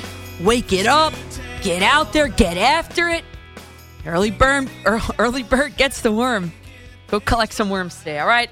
The one thing I want to talk about the Giants real quick, and then we'll get back to the Yankee calls, of course. But listen, if you're the Giants, right, today's Tuesday. Roster trim down day it is today. Rosters are trimming down to 53. And Adam Schefter had a really good tweet on Monday morning, and he wrote, over the next 2 days, 864 players will be released. Some will be brought back for practice squads. Some others will catch on with another team. But for many, this could be the end of their football playing days. And that's from Adam Schefter, and that is true. And I'm seeing and I'm hearing that Darius Slayton is on the chopping block for the Giants. Darius Slayton, the diamond in the rough, is on the chopping block in East Rutherford. And I think it would be a mistake if Slayton is not in a Giants uniform this season. One, this whole season, whether you like him or not, this whole season is predicated on figuring out if Daniel Jones is the quarterback of the future. Right? Because if the Giants did not believe in him, they would have drafted one or traded or whatever. Signed Jimmy Garoppolo, who's now back with the 49ers, right? So the Giants still believe that this is a trial year for Daniel Jones, the last of them. But so make it less about Darius Slayton and more about Daniel Jones, because that's his favorite wide receiver. And I knew it, but I wanted to back it up.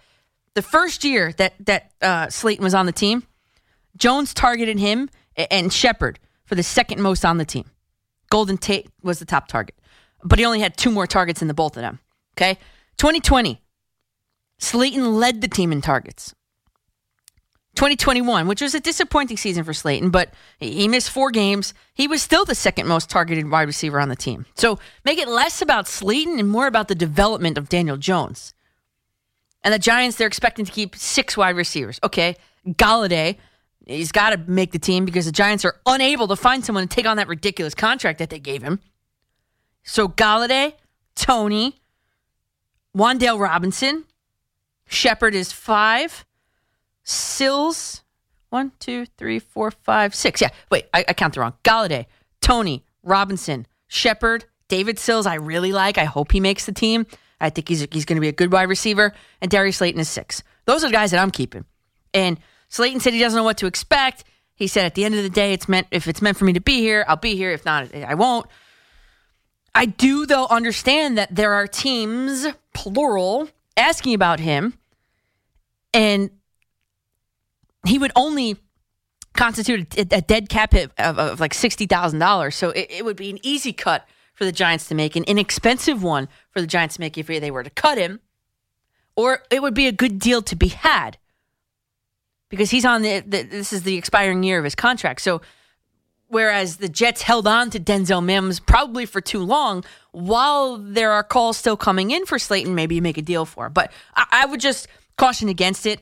I would not do it since he is Daniel Jones' favorite wide receiver, and this year is all about Daniel Jones, especially in an offensive system. And they talked about this at practice. It's an offensive system that is predicated on timing patterns and just this inherent trust factor between the quarterback and his pass catchers. So why not have Daniel Jones' most favorite target out there on the field with him? Just my 2 cents. 877-337-6666. Let's go to Manhattan. And Barry, you're with us on the Fan. Welcome. Good morning, Danielle. How are you? Okay, I'm great. It's such a pleasure to listen to you in the mornings on my way to work. Thank you. I'm 72. I'm a lifelong Yankee fan. Okay. Mickey Mantle was my idol growing up. I've never, ever had the feelings I can do for a player like I do for Judge. Oh, no. Is this going to get weird there, Barry? No. I'm just kidding. If the Yankees let him go, they'll be making the biggest mistake in their history. Yeah. I truly believe that. He's such a fan favorite. And the kids, and that's what it's about. It's about winning. There's no question about that. And they have the best chance to win with him as their centerpiece. Mm-hmm. And I just think it'll hurt the franchise. And Judge doesn't want to leave. He just doesn't want to be disrespected. And that's what he feels like the Yankees are doing to him. You know, yes, he's had some injury issues, and he's older than most. You know, he's not, he didn't come out till he was older. So, you know, don't give him 10 years. Give him 6 years, but pay him. Pay him and keep him. Make him a career Yankee. Mm-hmm. You know, I feel stronger about him than I did about Jeter, and I was a big Jeter fan. Yeah. Listen, he's got to be. He's the face of the Yankees. He's the face of baseball. He brings the people out.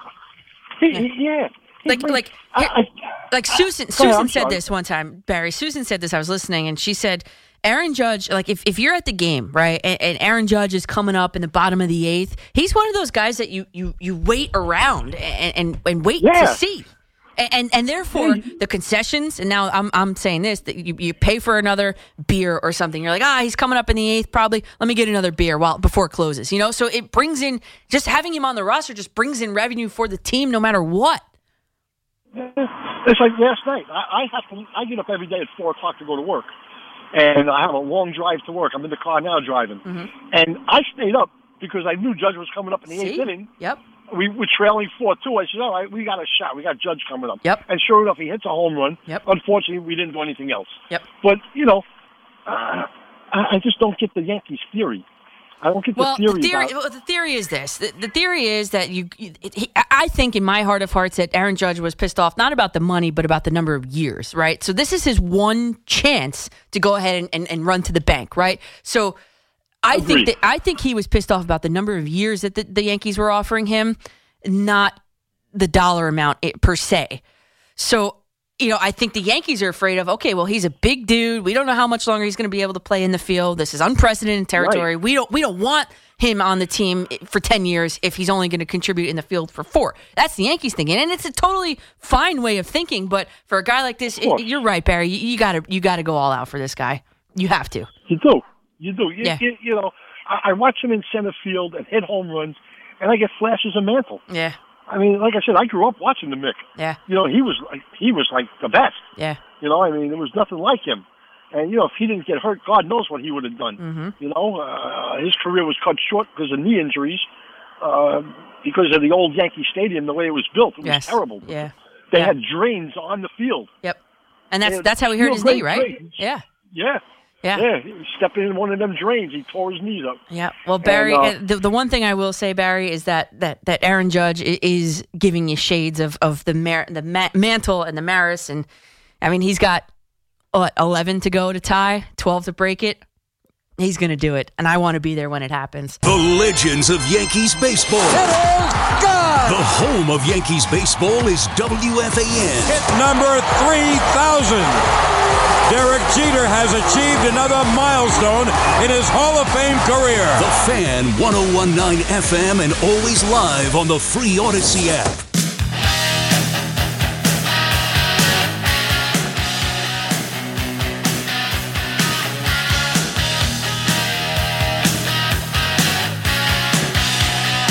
Welcome into McCartan in the morning here on The Fan in New York City. Moments away from the morning show with Jerry Recco, Sal Licata, coming your way in just a few minutes here. I posted on social media, as we just talked about on WFAN, Frankie Montas's first 5 starts as a New York Yankee are worse by far than Sonny Gray's first 5 starts as a Yankee. Not hyperbole. Go and check the numbers yourself. Yikes. So I posted that on Twitter at Coach MCCARTAN. And I also on Facebook.com/Coach McCartan, and I got Great response. It made me laugh out loud on the commercial. Alex Current said, "I'm good. I'm not checking the numbers. I'd rather not throw up to start my Tuesday." Sorry about that, but that made me laugh. All right, as we close it out here, we go to Ali in Riverside. You're up on the Fan. Hey, Danielle. Long time no speak. I How know, are it's you? been a while. How are you?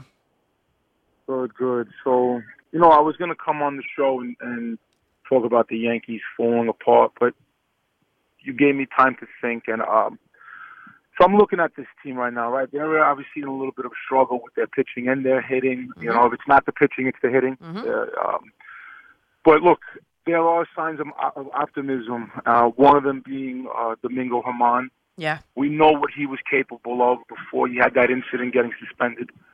I feel like he could be a solid number 2. I think with Nestor, with the injury / resting, maybe he comes back, and we know what he can do, right? Yeah. And then it's just it's Cole. Cole's a flip of a coin. Dominic Cole, you're good, or you get the other Cole, and it's 4 runs in the first inning. But with that being said, I mean, we need to obviously win the division. And there's a lot of important games coming up. So, I mean, that's what it comes down to. But with going into, let's just say worst case scenario, going into a playing game, I'm confident with what those 3 pitchers, and we don't know what Sevy is going to be like, but I'm confident with those 3 pitchers to lead them into the postseason. And because it's going to be different baseball. Everything's different in the postseason. Mm-hmm. That could be a good thing for the Yankees, but most importantly, you got to win the division. And that's it, Danielle. That's what I got. When are you going to come visit me for a Levine cookie? For what? For a what? He hung up. Not me. I have no idea what he said. A cookie? Sus, is that what he said? When am I going to come and visit him for a cookie? I don't know. I have no idea. Ali is usually a good caller. I don't know what that was.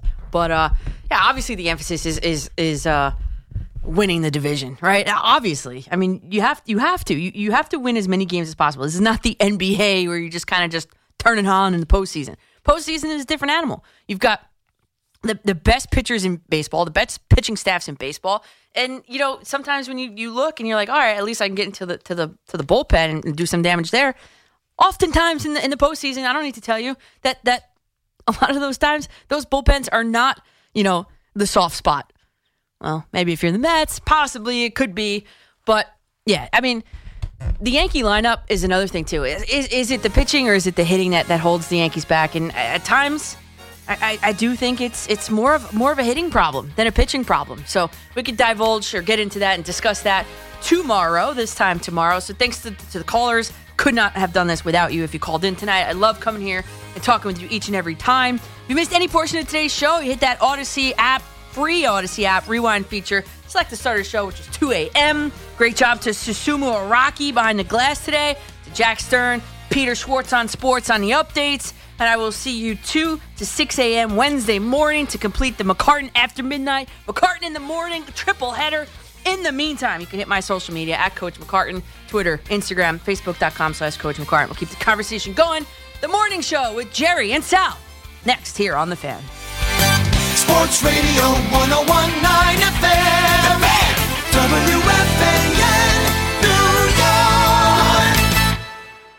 WFAN FM, WFAN FM HD1, New York. Always live on the free Odyssey app.